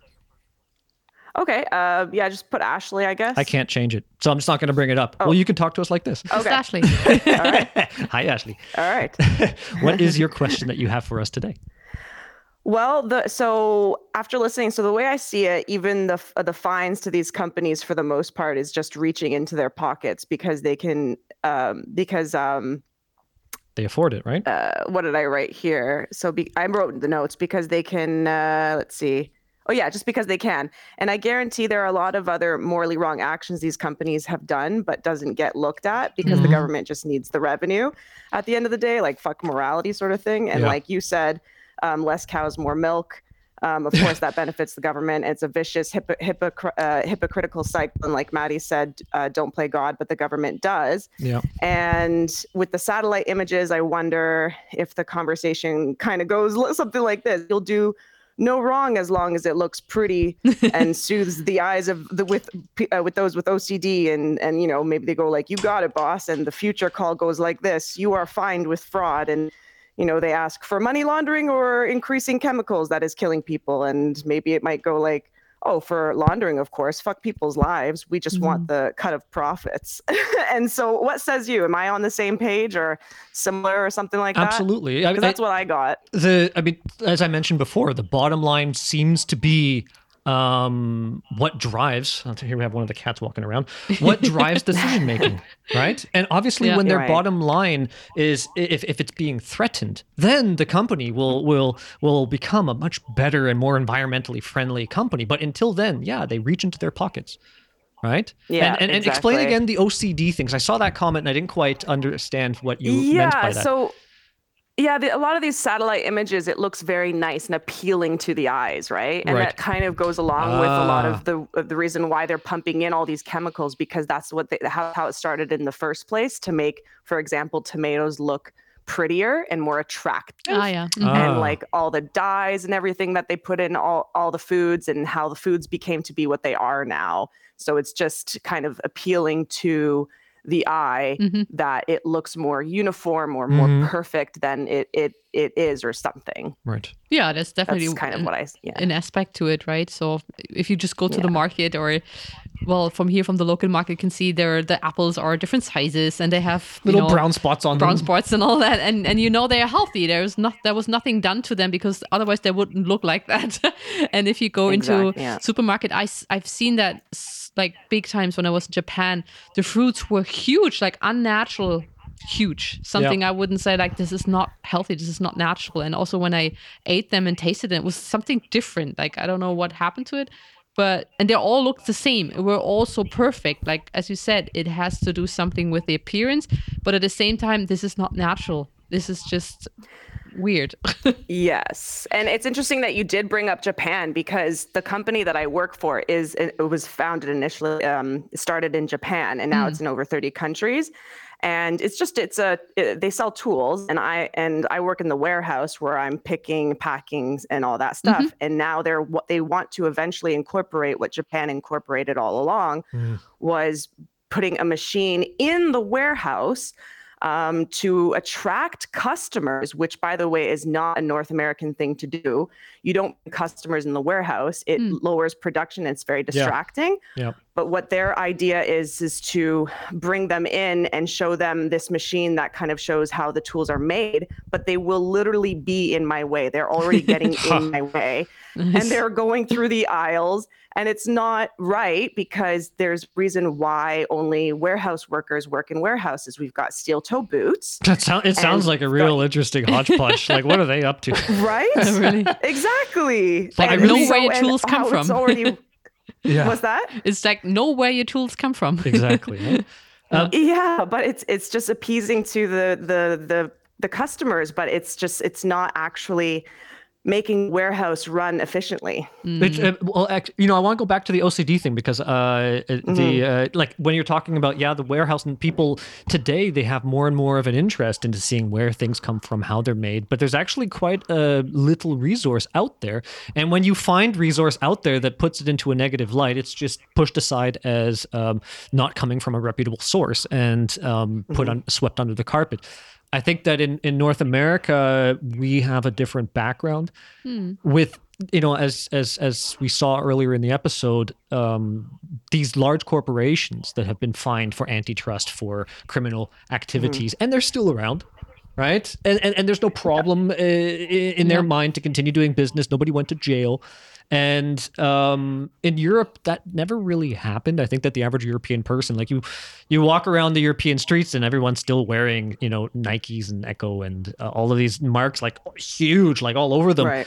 And I could definitely, and we're talking like just everybody, like little children and all this stuff. Reebok is huge. Adidas is still huge. Puma is still huge. And I say this because obviously in North America, it's there too. But there's definitely much more of an awareness because of the corporatocracy that we have experienced in the 90s. That never happened here. I think especially in East Germany, we've been for so many years not part of the rest of the world, always looking for that fancy stuff. Right. And then once we got it, it's like, wow. It's like I heard from many Eastern Europeans that when the borders fell, Coca-Cola was equivalent to freedom. And so they looked at these huge companies and these big fruits that all looked really tasty. Yeah. And they said, this is what we have been denied. And they love it. It's really amazing, actually. When you got closer to Saxony in Germany, the first thing you start to notice is there's a McDonald's at every exit. And I have to admit, when I was like, when the wall came down, the first thing I said to my dad, can we go to McDonald's? It's like, I remember that one. It's just, I was it yesterday. First time going to McDonald's.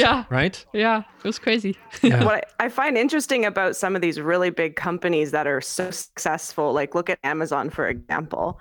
They're doing something right in gaining profits, yes. But if you look at behind the scenes of what's going on in their warehouses, what's happening is that apparently people are even if you drop dead at the warehouse from being overworked, they kind of just sweep you up and throw you out like trash. And like they don't treat their people like human beings. They just need the go, and they need the profits. Right. I'd love to add to that. This is something that I've seen over here, because obviously in the industry that I work in, I'm going to mute you, Ashley, because I'm getting a little bit of a feedback. Or actually, no, if you don't have another question, I'm going to bring you. I'm going to hang up, and you can listen to the answer offline. How's that sound? All right, will do. And I just want to say one last thing. My friend Amar Karim says he agrees with all the points, especially that big companies have no human compassion. And he wishes that he could do the call as well, but he's off to the market. Oh, nice. Awesome. All right. Thank you, Karim. Thank you. All right, Ashley. All right. Till next time. All right, thanks. Bye. Till next time. Bye. So one big thing I wanted to address about that was cool. Yeah, it was really cool. I am our first caller. So thank you, Ashley, for breaking our caller cherry. Yeah. And the first thing I wanted to kind of mention about the Amazon thing in my industry, there's a lot of using Amazon, right? And the reason is because there used to be a fair, I would say, a much fairer market, specifically in the multimedia industry. And anybody out there who works with multimedia over the last 15 years knows what I'm talking about. We used to be able to buy a TV from Panasonic directly, and we'd get it from them wholesale, right? And then we would be able to sell it on the retail market, and we ourselves would make like 20, 30, sometimes up to 50% profit on it. So there was a big incentive for a lot of the local business to buy directly from the wholesale manufacturers, right? Specifically Samsung, LG, and this kind of stuff in the past. And then Amazon came in, and they were allowed to sell their products at 3% over wholesale. And all of a sudden, we had our customers coming to us telling us, hey, we were able to buy things for cheaper than what you're giving it to us. So we're just going to buy it from Amazon and you're going to install it. And that became a big thing as of, I think, about 2015. Yeah. And in Germany, the postage system here works. It's not like in North America. It costs next to nothing, and it always comes like 1 or 2 days or the same day. It's crazy. It just works here. I don't know how they done it, but like DHL is another world. Well, actually, recently, I see that from our company in Berlin. Sometimes it takes up to 10 days to deliver post within Berlin. I don't know what's going on there right now, but what? Yeah, we just got a very important letter from the maybe you're sending it through government. UPS. I don't know, and it like took 10 days. Crazy. Well, the big thing I want to really address with the whole Amazon thing is that they did a couple of things in order to grow their business.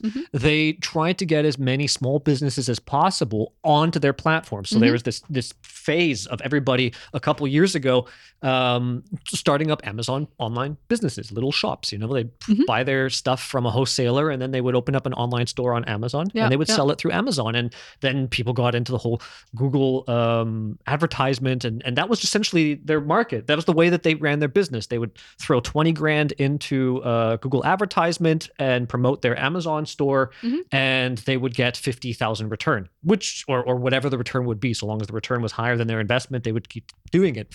And then what does Amazon do? Amazon went to China and bought factories in order to become competitive to the stores on their own platform. And a lot of the people on their own platform ended up closing and going out of business because all of a sudden Amazon was their competitor. So Amazon was no longer the platform. They were also the product the manufacturer and the storefront. And so now it's like I can definitely attest to my from what I've learned with Amazon. I've had to deal with them many times. They have a nice return policy, their whole Amazon Prime for Business. I have an Amazon Prime for Business account for my other company. It's appealing on that level, but it's crazy in the sense that I know I've spoken to people at Amazon who tell me when something breaks and gets sent back and it's not like a really expensive product, they either throw it away or just give it away because it's not worth their time to put it back in the system. They would rather actually, for them, it's a cost-effective scenario. If you return something that you bought for $5 and say this didn't work and meet my, whatever, it was some bullshit thing that was made and manufactured in Asia, sold through the Amazon storefront, delivered to your door in Prime that says money back guaranteed within a couple days or a couple weeks. You send that back. Amazon will often not even take it. They'll just send it directly to a facility for used goods, and who knows what they do with it. So anyway, This is like even what Amar was talking about too in his comment that he agrees on what we were saying, that I believe that we collectively as a species can manifest reality. Yep. I felt it and I've seen it, and we as humans, we are amazing creatures for that reason. Also cats. Sorry, I was a little distracted by her. She was like, I can see you look very distracted. Jumping next to you, and she always starts purring because she's really in love with Eris. Okay. And sorry, I had to say that. She's cat crazy. Yeah, a little bit. Yeah.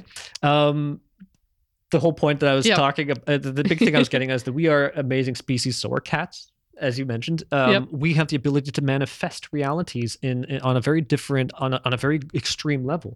But I do feel that collectively, negative things are manifested without control. And a lot of people out there still think that we are nothing more than chemistry. And I think that if you have that opinion on life and reality, that we are nothing more than chemistry, there's nothing special, there's nothing going on around here, there's nothing else to see, right? All we are is just chemistry, right? And when you look at it from even a shamanistic point of view, or a natural law point of view, or a natural religion point of view of any sort, the first thing you start to learn is, breath and energy of the universe.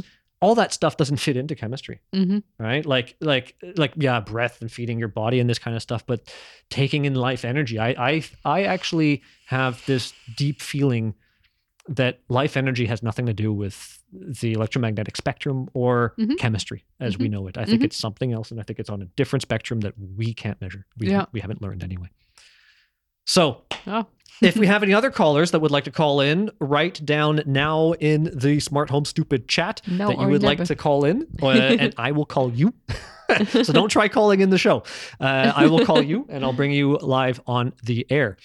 I'm going to take a look and see. Yeah, there's a big thing I actually wanted to talk about. And look, we have another one. So in England, I suffer from allergies, but when I go to Pakistan, I don't suffer because everything in my family village, meat and fruit and etc., are grown organically.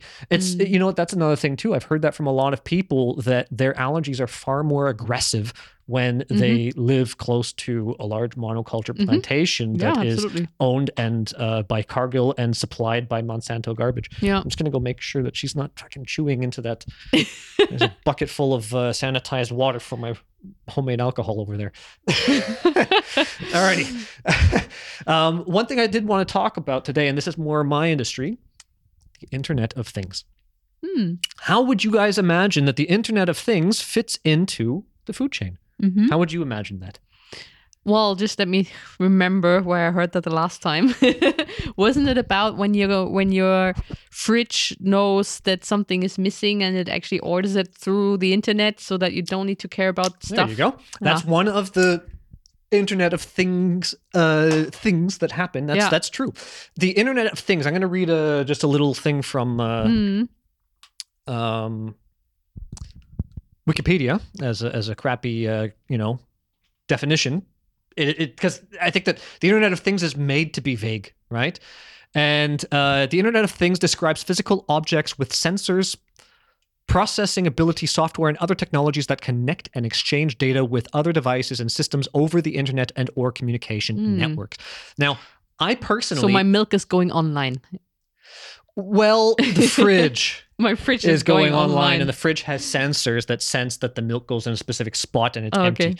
Now, that's another example. Like more of the friendly examples is your washer dryer has a network connection, and you're thinking, why the hell does my washer and dryer have a network connection? Why would that be interesting? Because you can get a pop-up on your phone that says your laundry's done. My goodness.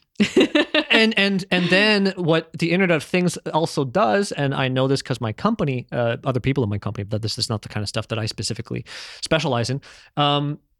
They'll make the light in the hallway, in the corridor, blink when the laundry's done. Okay. And so that means that you can now take the signal from the TCP protocol, from the network, from the Internet of Things concept that is now built into the laundry. Into the washer dryer, and then we can take that connector via most likely something like an Amazon device and plug it into a networked KNX device and make a light switch blink. Or you can go out and get a crappy thing like Philips Hue that ties directly into it, and they have these skills that you can just drag and drop and connect. For me, that all sounds like this is nothing that we really need, or that's. I mean, you can just go there and look at the washer is ready. But I think maybe the motivation behind is that we as humans are actually able to produce something like that, and that's because we like it, and that's because we put that into action, just because we can. Could that be? Well, Felminator says, I think the Internet of Things is about clickbait and rallies the bandwagon type people, aka stupid followers. I like that. To have more people really behind the government's goal the government's goal is what these big companies' goals are. That's a weird sentence. I understand what you're talking about.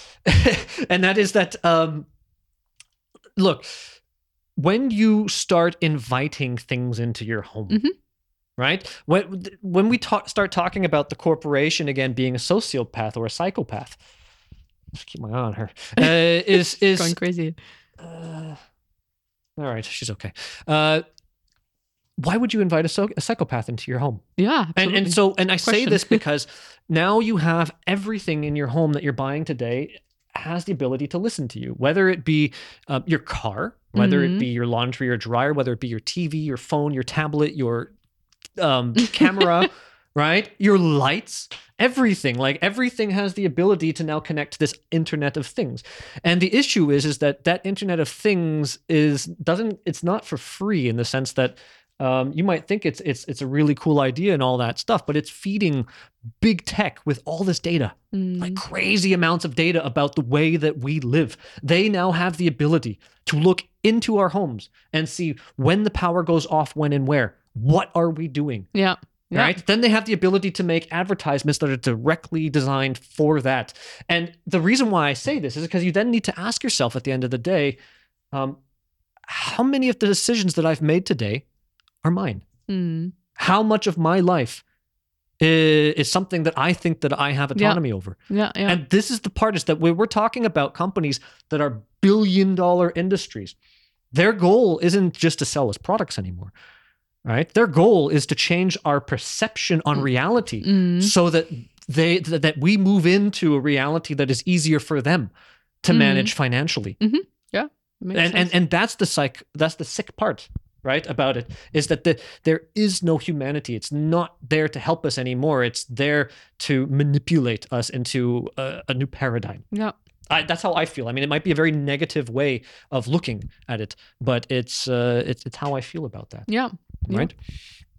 So that's the Internet of Things. Now, how does the Internet of Things fit into this? Right? Do you want to let her out? I'm going to continue the show. Just open the door. She's getting a bit wandering here.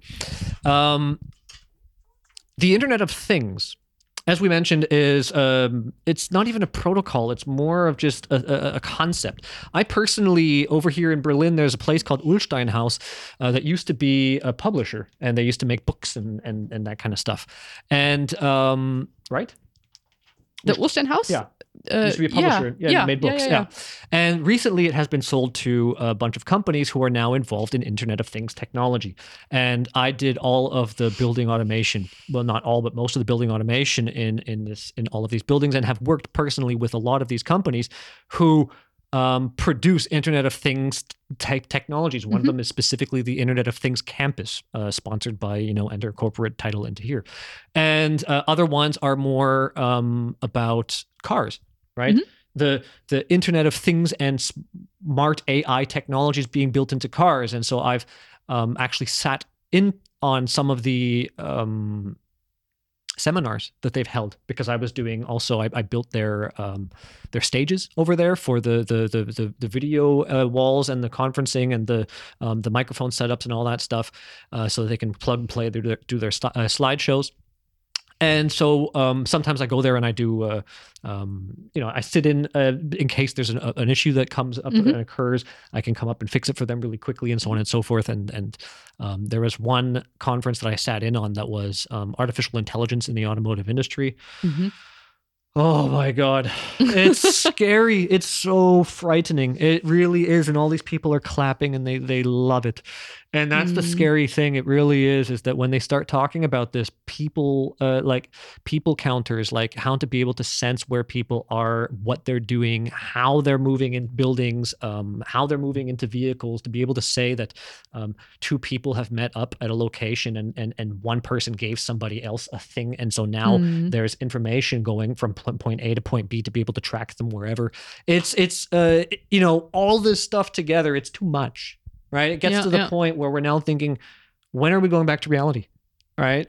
When is that going to happen? I want to be, I'd like to be there when it happens. So tell me when it's going to happen. And it's something that, to me, I have not seen the Internet of Things in a pure way, in the sense that look, if you want to have your dishwasher talk to your toaster for whatever reason, it can be done in a completely local network. But that's not how a lot of these things are being encouraged. They're being encouraged to go through big servers and big industries and to essentially go through somebody else's system and have always somebody else monitoring your home more and more and more. Where it now is really scary when you start to see the Internet of Things playing a huge role in tech, in specifically agri-tech, they're calling it now, is agricultural technology. Okay. Is, as I mentioned, they're using satellites to be able to monitor the ground to see what fields are dry, how the water is moving through, if the pesticides are doing this and doing that. And so then what happens is that a lot of the machines that actually plow the fields are completely automated. There are no people there anymore. And so what they're doing is that using what they call Internet of Things tech, concepts and technologies, the satellite system is broadcasting this information for all the different farmers to be able to collect data from. And so what happens is the farmers will then log in to their, local business that takes the information directly from the satellites, and they get triggers and they say, this is my little hectare of land and so on and so forth. This is what I'm farming. And they can get triggers from the satellite when to water and run pesticides on what crops when. And so the Internet of Things is now generating this. So the actual machines that are moving up and down the fields, plowing the crops and so on and so forth are in direct communication and being triggered by the satellite technologies themselves. And the satellite technology is constantly surveilling all of these different agricultural regions for a plethora of reasons, and like I was mentioning before, every time I see one of these pictures of huge agricultural real estate, I just think to myself, where are all the people? What happened? Because now it's like the farmers aren't even there anymore. Not even the farmers are there. It's all machines that are automated being triggered by satellites. The only people actually working are the programmers writing the code for the satellites. And they're typically third-party people. They don't actually really work for the company.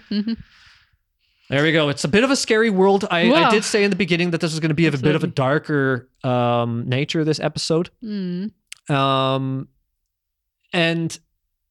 I think, now's the time to really talk about why. We mentioned this in the beginning. Maddie's getting tired, I can see. What is our take-home message for today?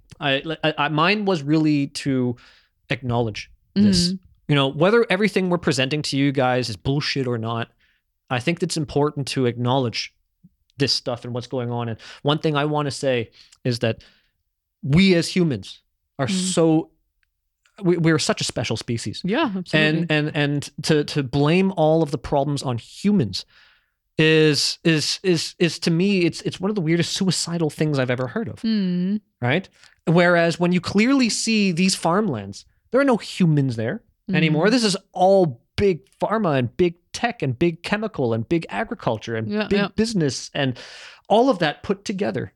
Right. And when you read, let me just read to you guys the on Cargill worldwide.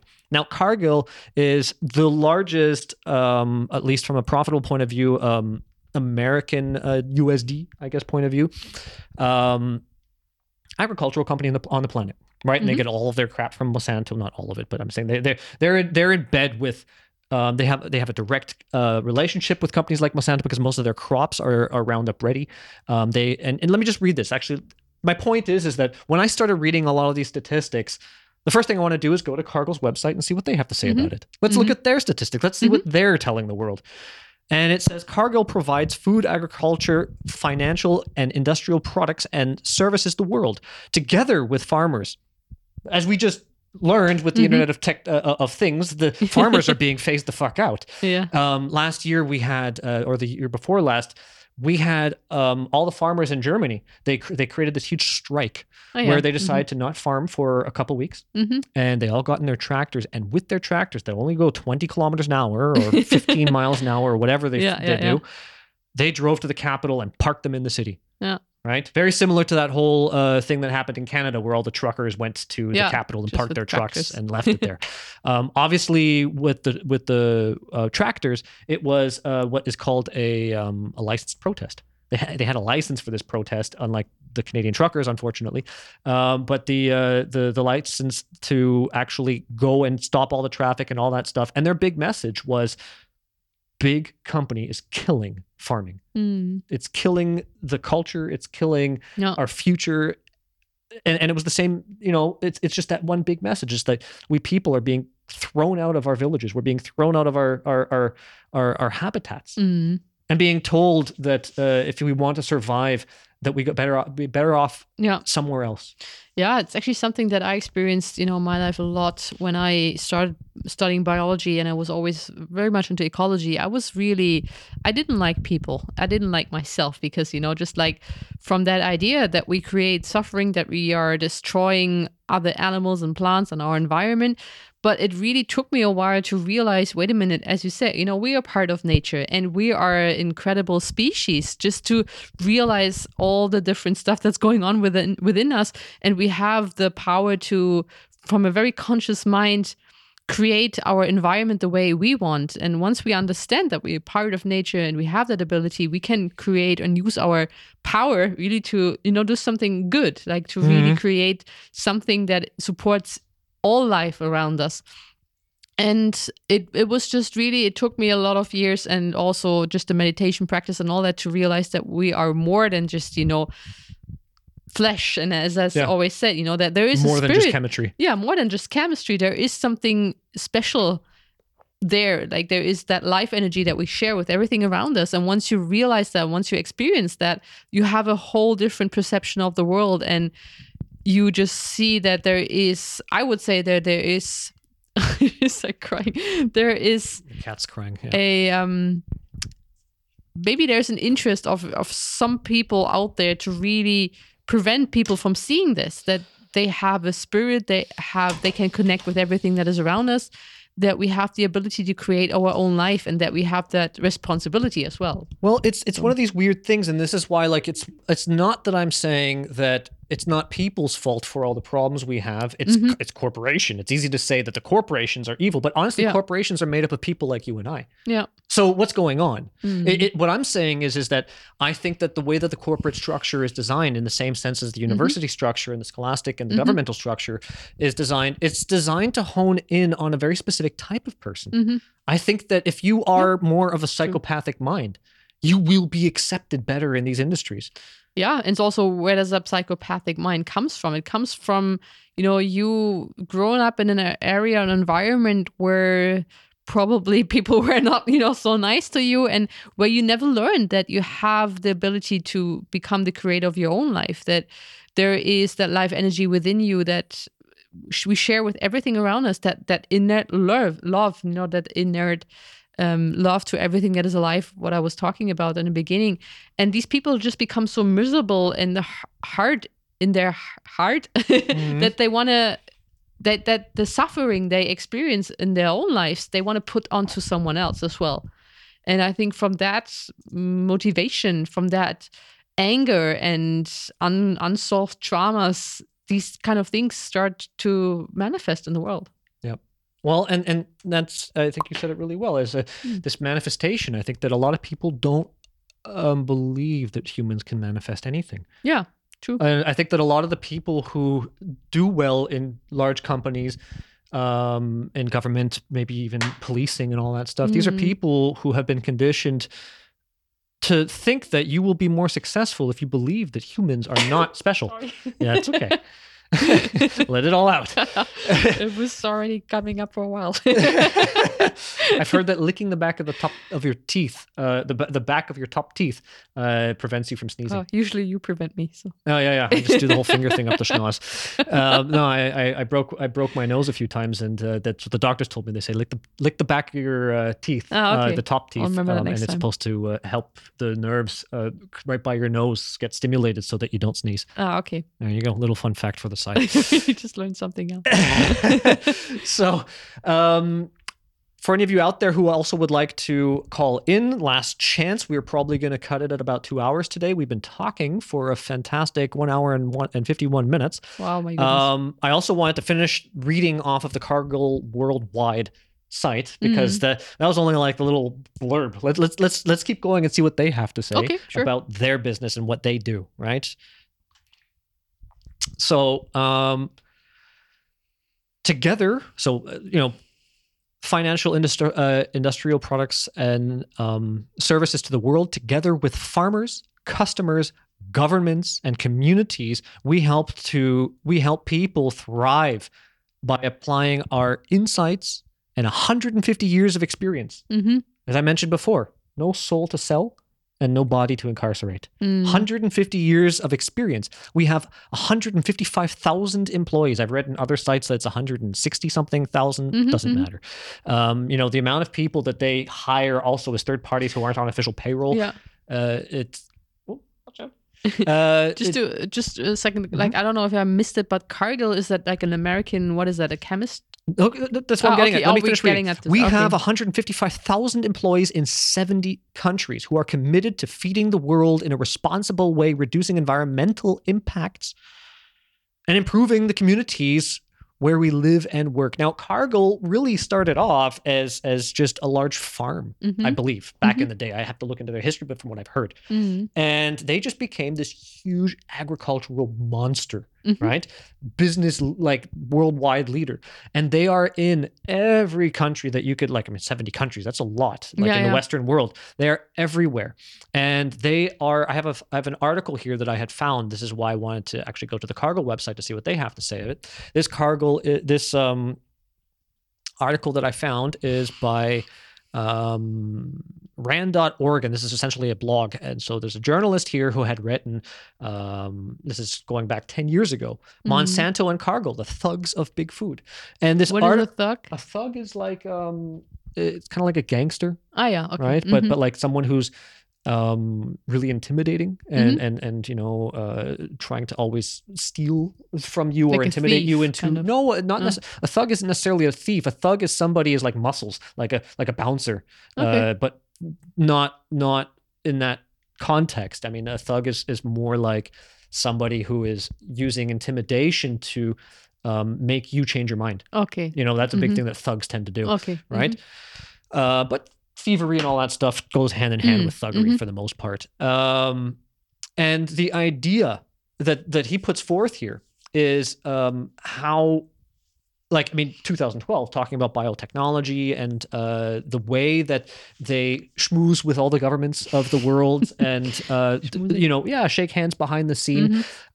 Furthermore, they created Agent Orange, which was used in war and is responsible for 500,000 deaths. And these are only the deaths that we can directly, look at. That's not including the ecological disasters. Who's responsible for it? Is it the army for distributing it? Is it the company for making it? Is it, this is one of these things. So, and then you have all the war veterans who were ill from Agent Orange, and they were told the stuff was safe.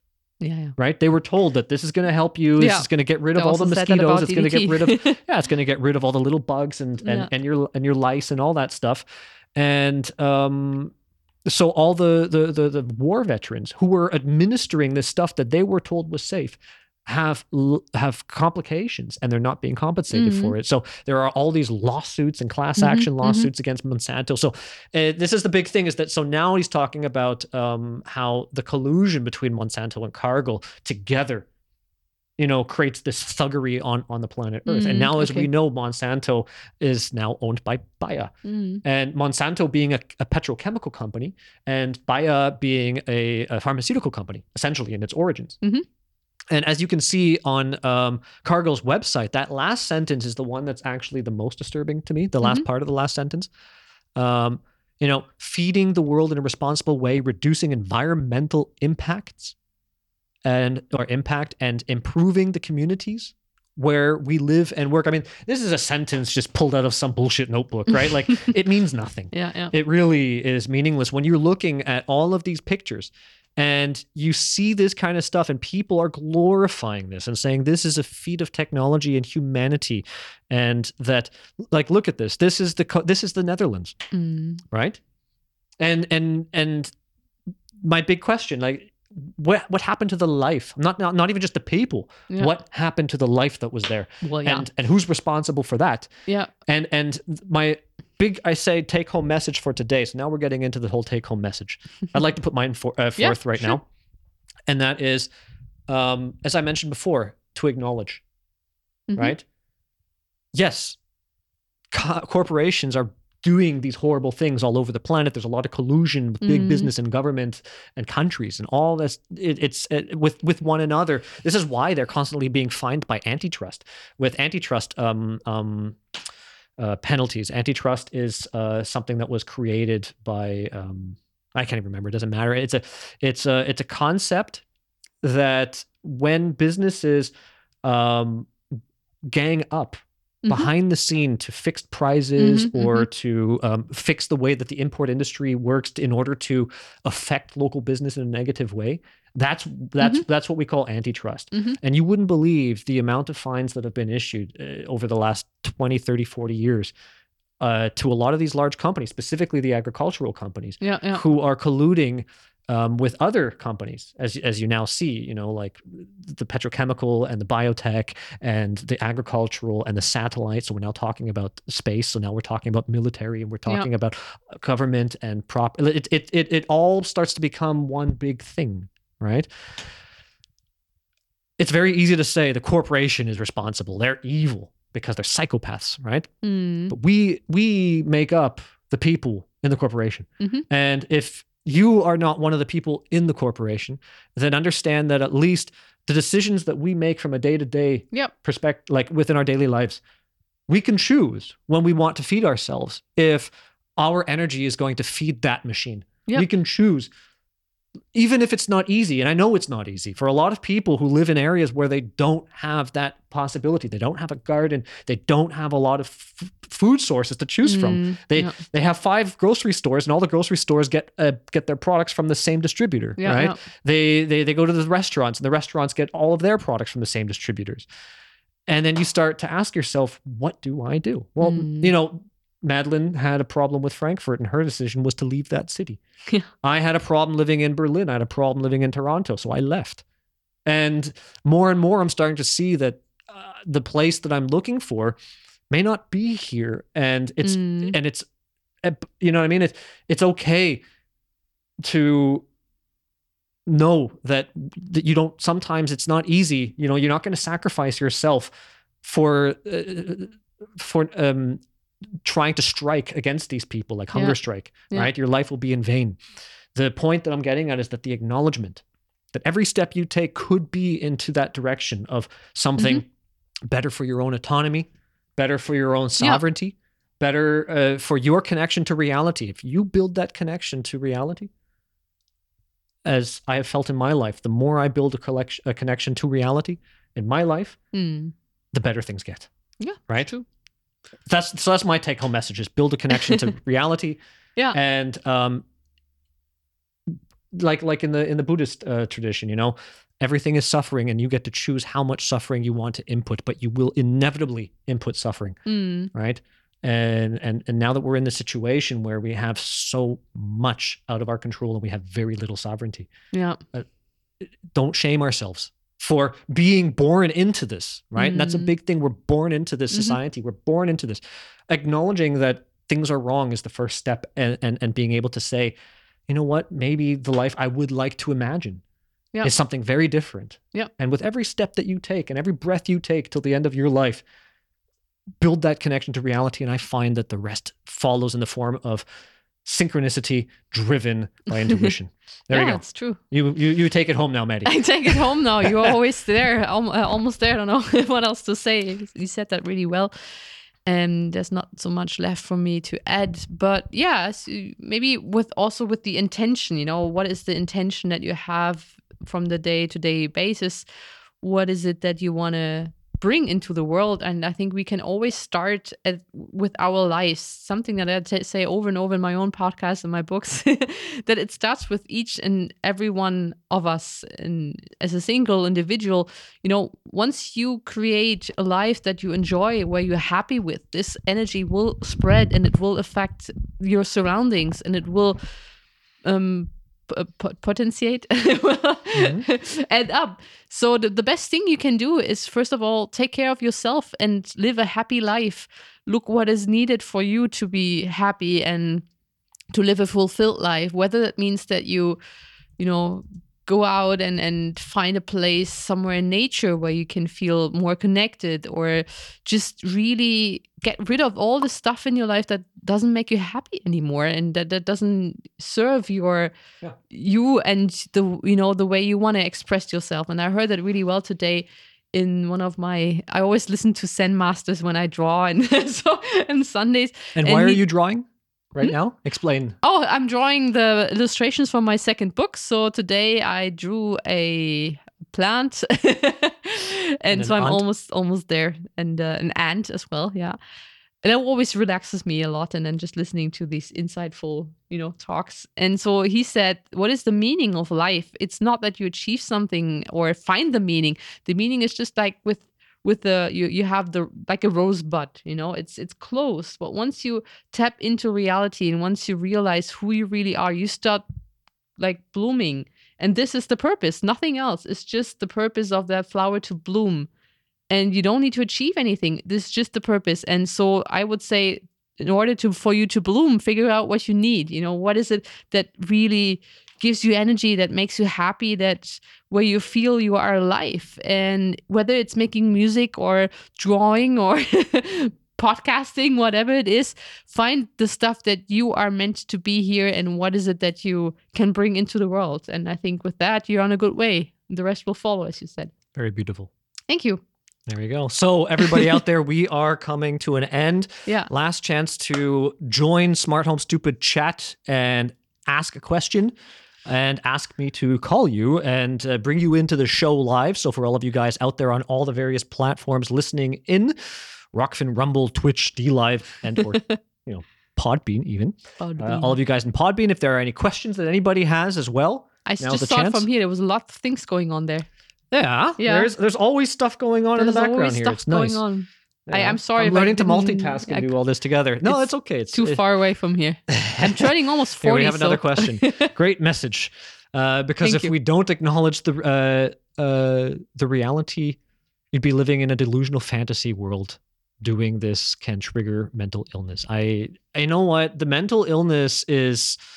It's a really difficult thing, because I find this is a weird example, but all the lights and the aggressive lights, for example, in my office or in a lot of the office buildings that I tend to work in, the constant frequencies that are just everywhere, the Wi-Fi's that are everywhere, the RF frequencies that are just everywhere. It's so much being in the city now. If you live anywhere close to an embassy, they're going to have scramblers on the roof, which are just blasting frequencies everywhere.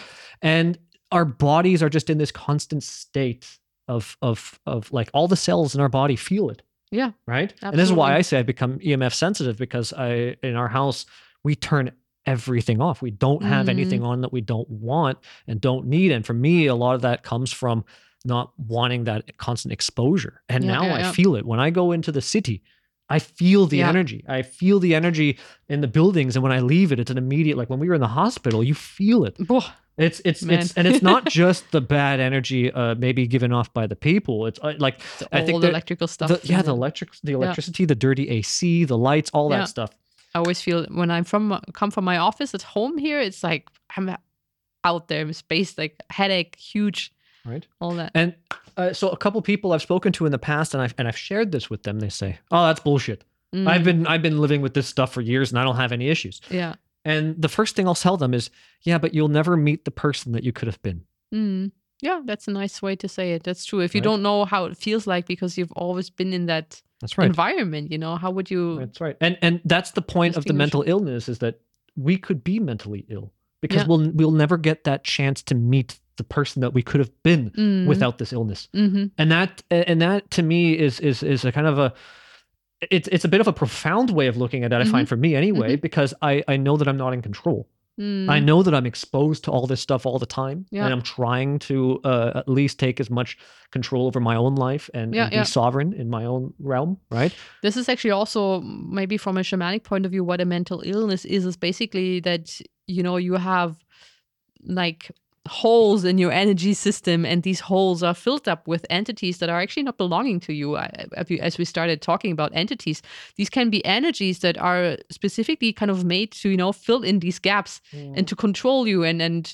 let you do stuff that you actually don't want to, which sounds scary, one thing, but also it's I would say it's not that bad as it sounds like, because it's always a sign for you that there are parts of you missing that you can get back once you acknowledge it, first of all, that you might have a mental illness going on, that something is not right here, and also then try to figure it out, what is it that is missing in my life that I can bring back onto the surface, like an old part of me. There's a scary story that I heard a while back, and I think it was in Cuba, and this was only a couple of years ago.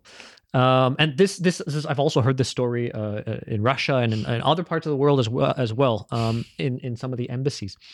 I've even heard this from even companies. There is something that is called anti-crowd technology.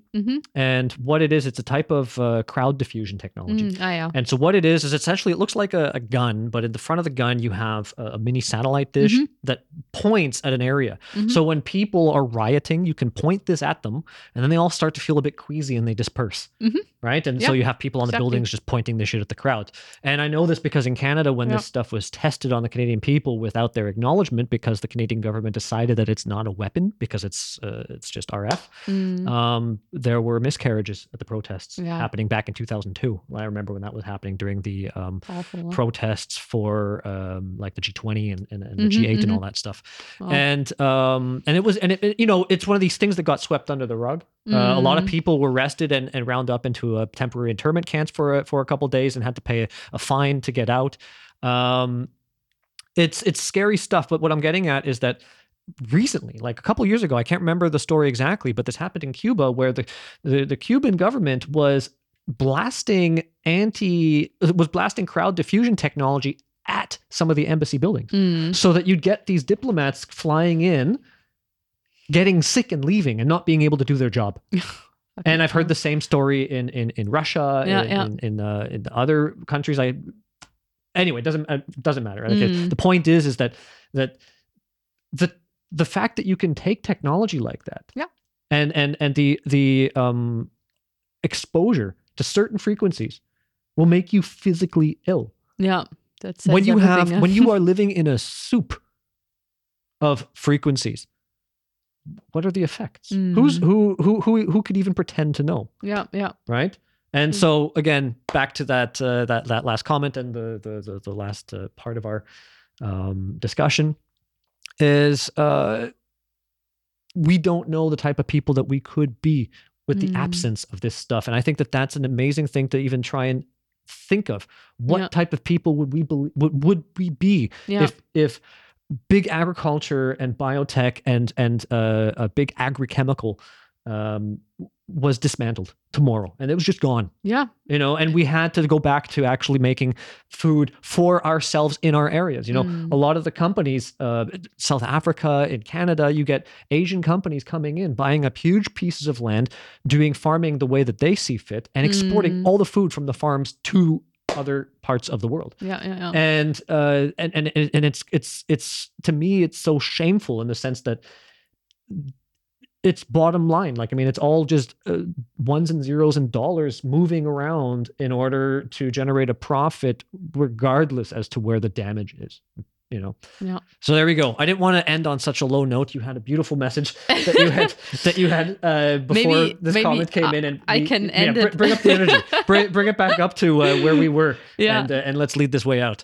So from my own experience, I really know how it feels like when you think you are a specific person, and then something happens in your life and you change that. With me, it was the eating and going all in. I always felt dizzy and a little crappy and had not a regular period and all that. My head was always in the cloud. I was like a little grumpy cat. No sex drive, nothing like that. And then libido was gone. I started eating proper, and I turned into, a very happy, healthy woman. I gained a lot of weight in the beginning. It was harsh for me, but now it kind of stabilized itself out. And it took me a while, but I just realized the difference. What it does to you when you are not proper nourished. And it's just one aspect of your life, right? So and to end on a good note, it's never too late to realize these things and start changing it, right? Yeah. So. Yeah. So, for all of you guys seeing the video, Maddie's going to be 40 in a couple months. Look at me. I'm sitting here with a blanket like an old lady. Exactly. But I think she looks fantastic for Thank someone you. who's Yeah, 39 about to be 40. And I never felt better, to be honest. I like really, once I started my journey, becoming healthy, doing my meditations and just living my life and doing the stuff that I want, so many things came into my life with the book writing, with the drawings, you know, Yeah, living here with you the know what? cats and all that is just amazing. And That's I right. appreciate every moment of it. And also when I see some things are not quite there yet where I want to have them, you are thankful for what you already have. And you don't live your life from a lack of something, but just from a say that filler? Like a filler, like a filler. We say filler. Yeah, that just so much already there, and you don't need to achieve anything to become perfect. It's just you are here to experience all that as already being an amazing creature, just as everything around you. Yeah, there we go. Yeah. So I hope that this show has inspired you guys, and I Yeah. hope that it hasn't just been a bunch of doom and gloom.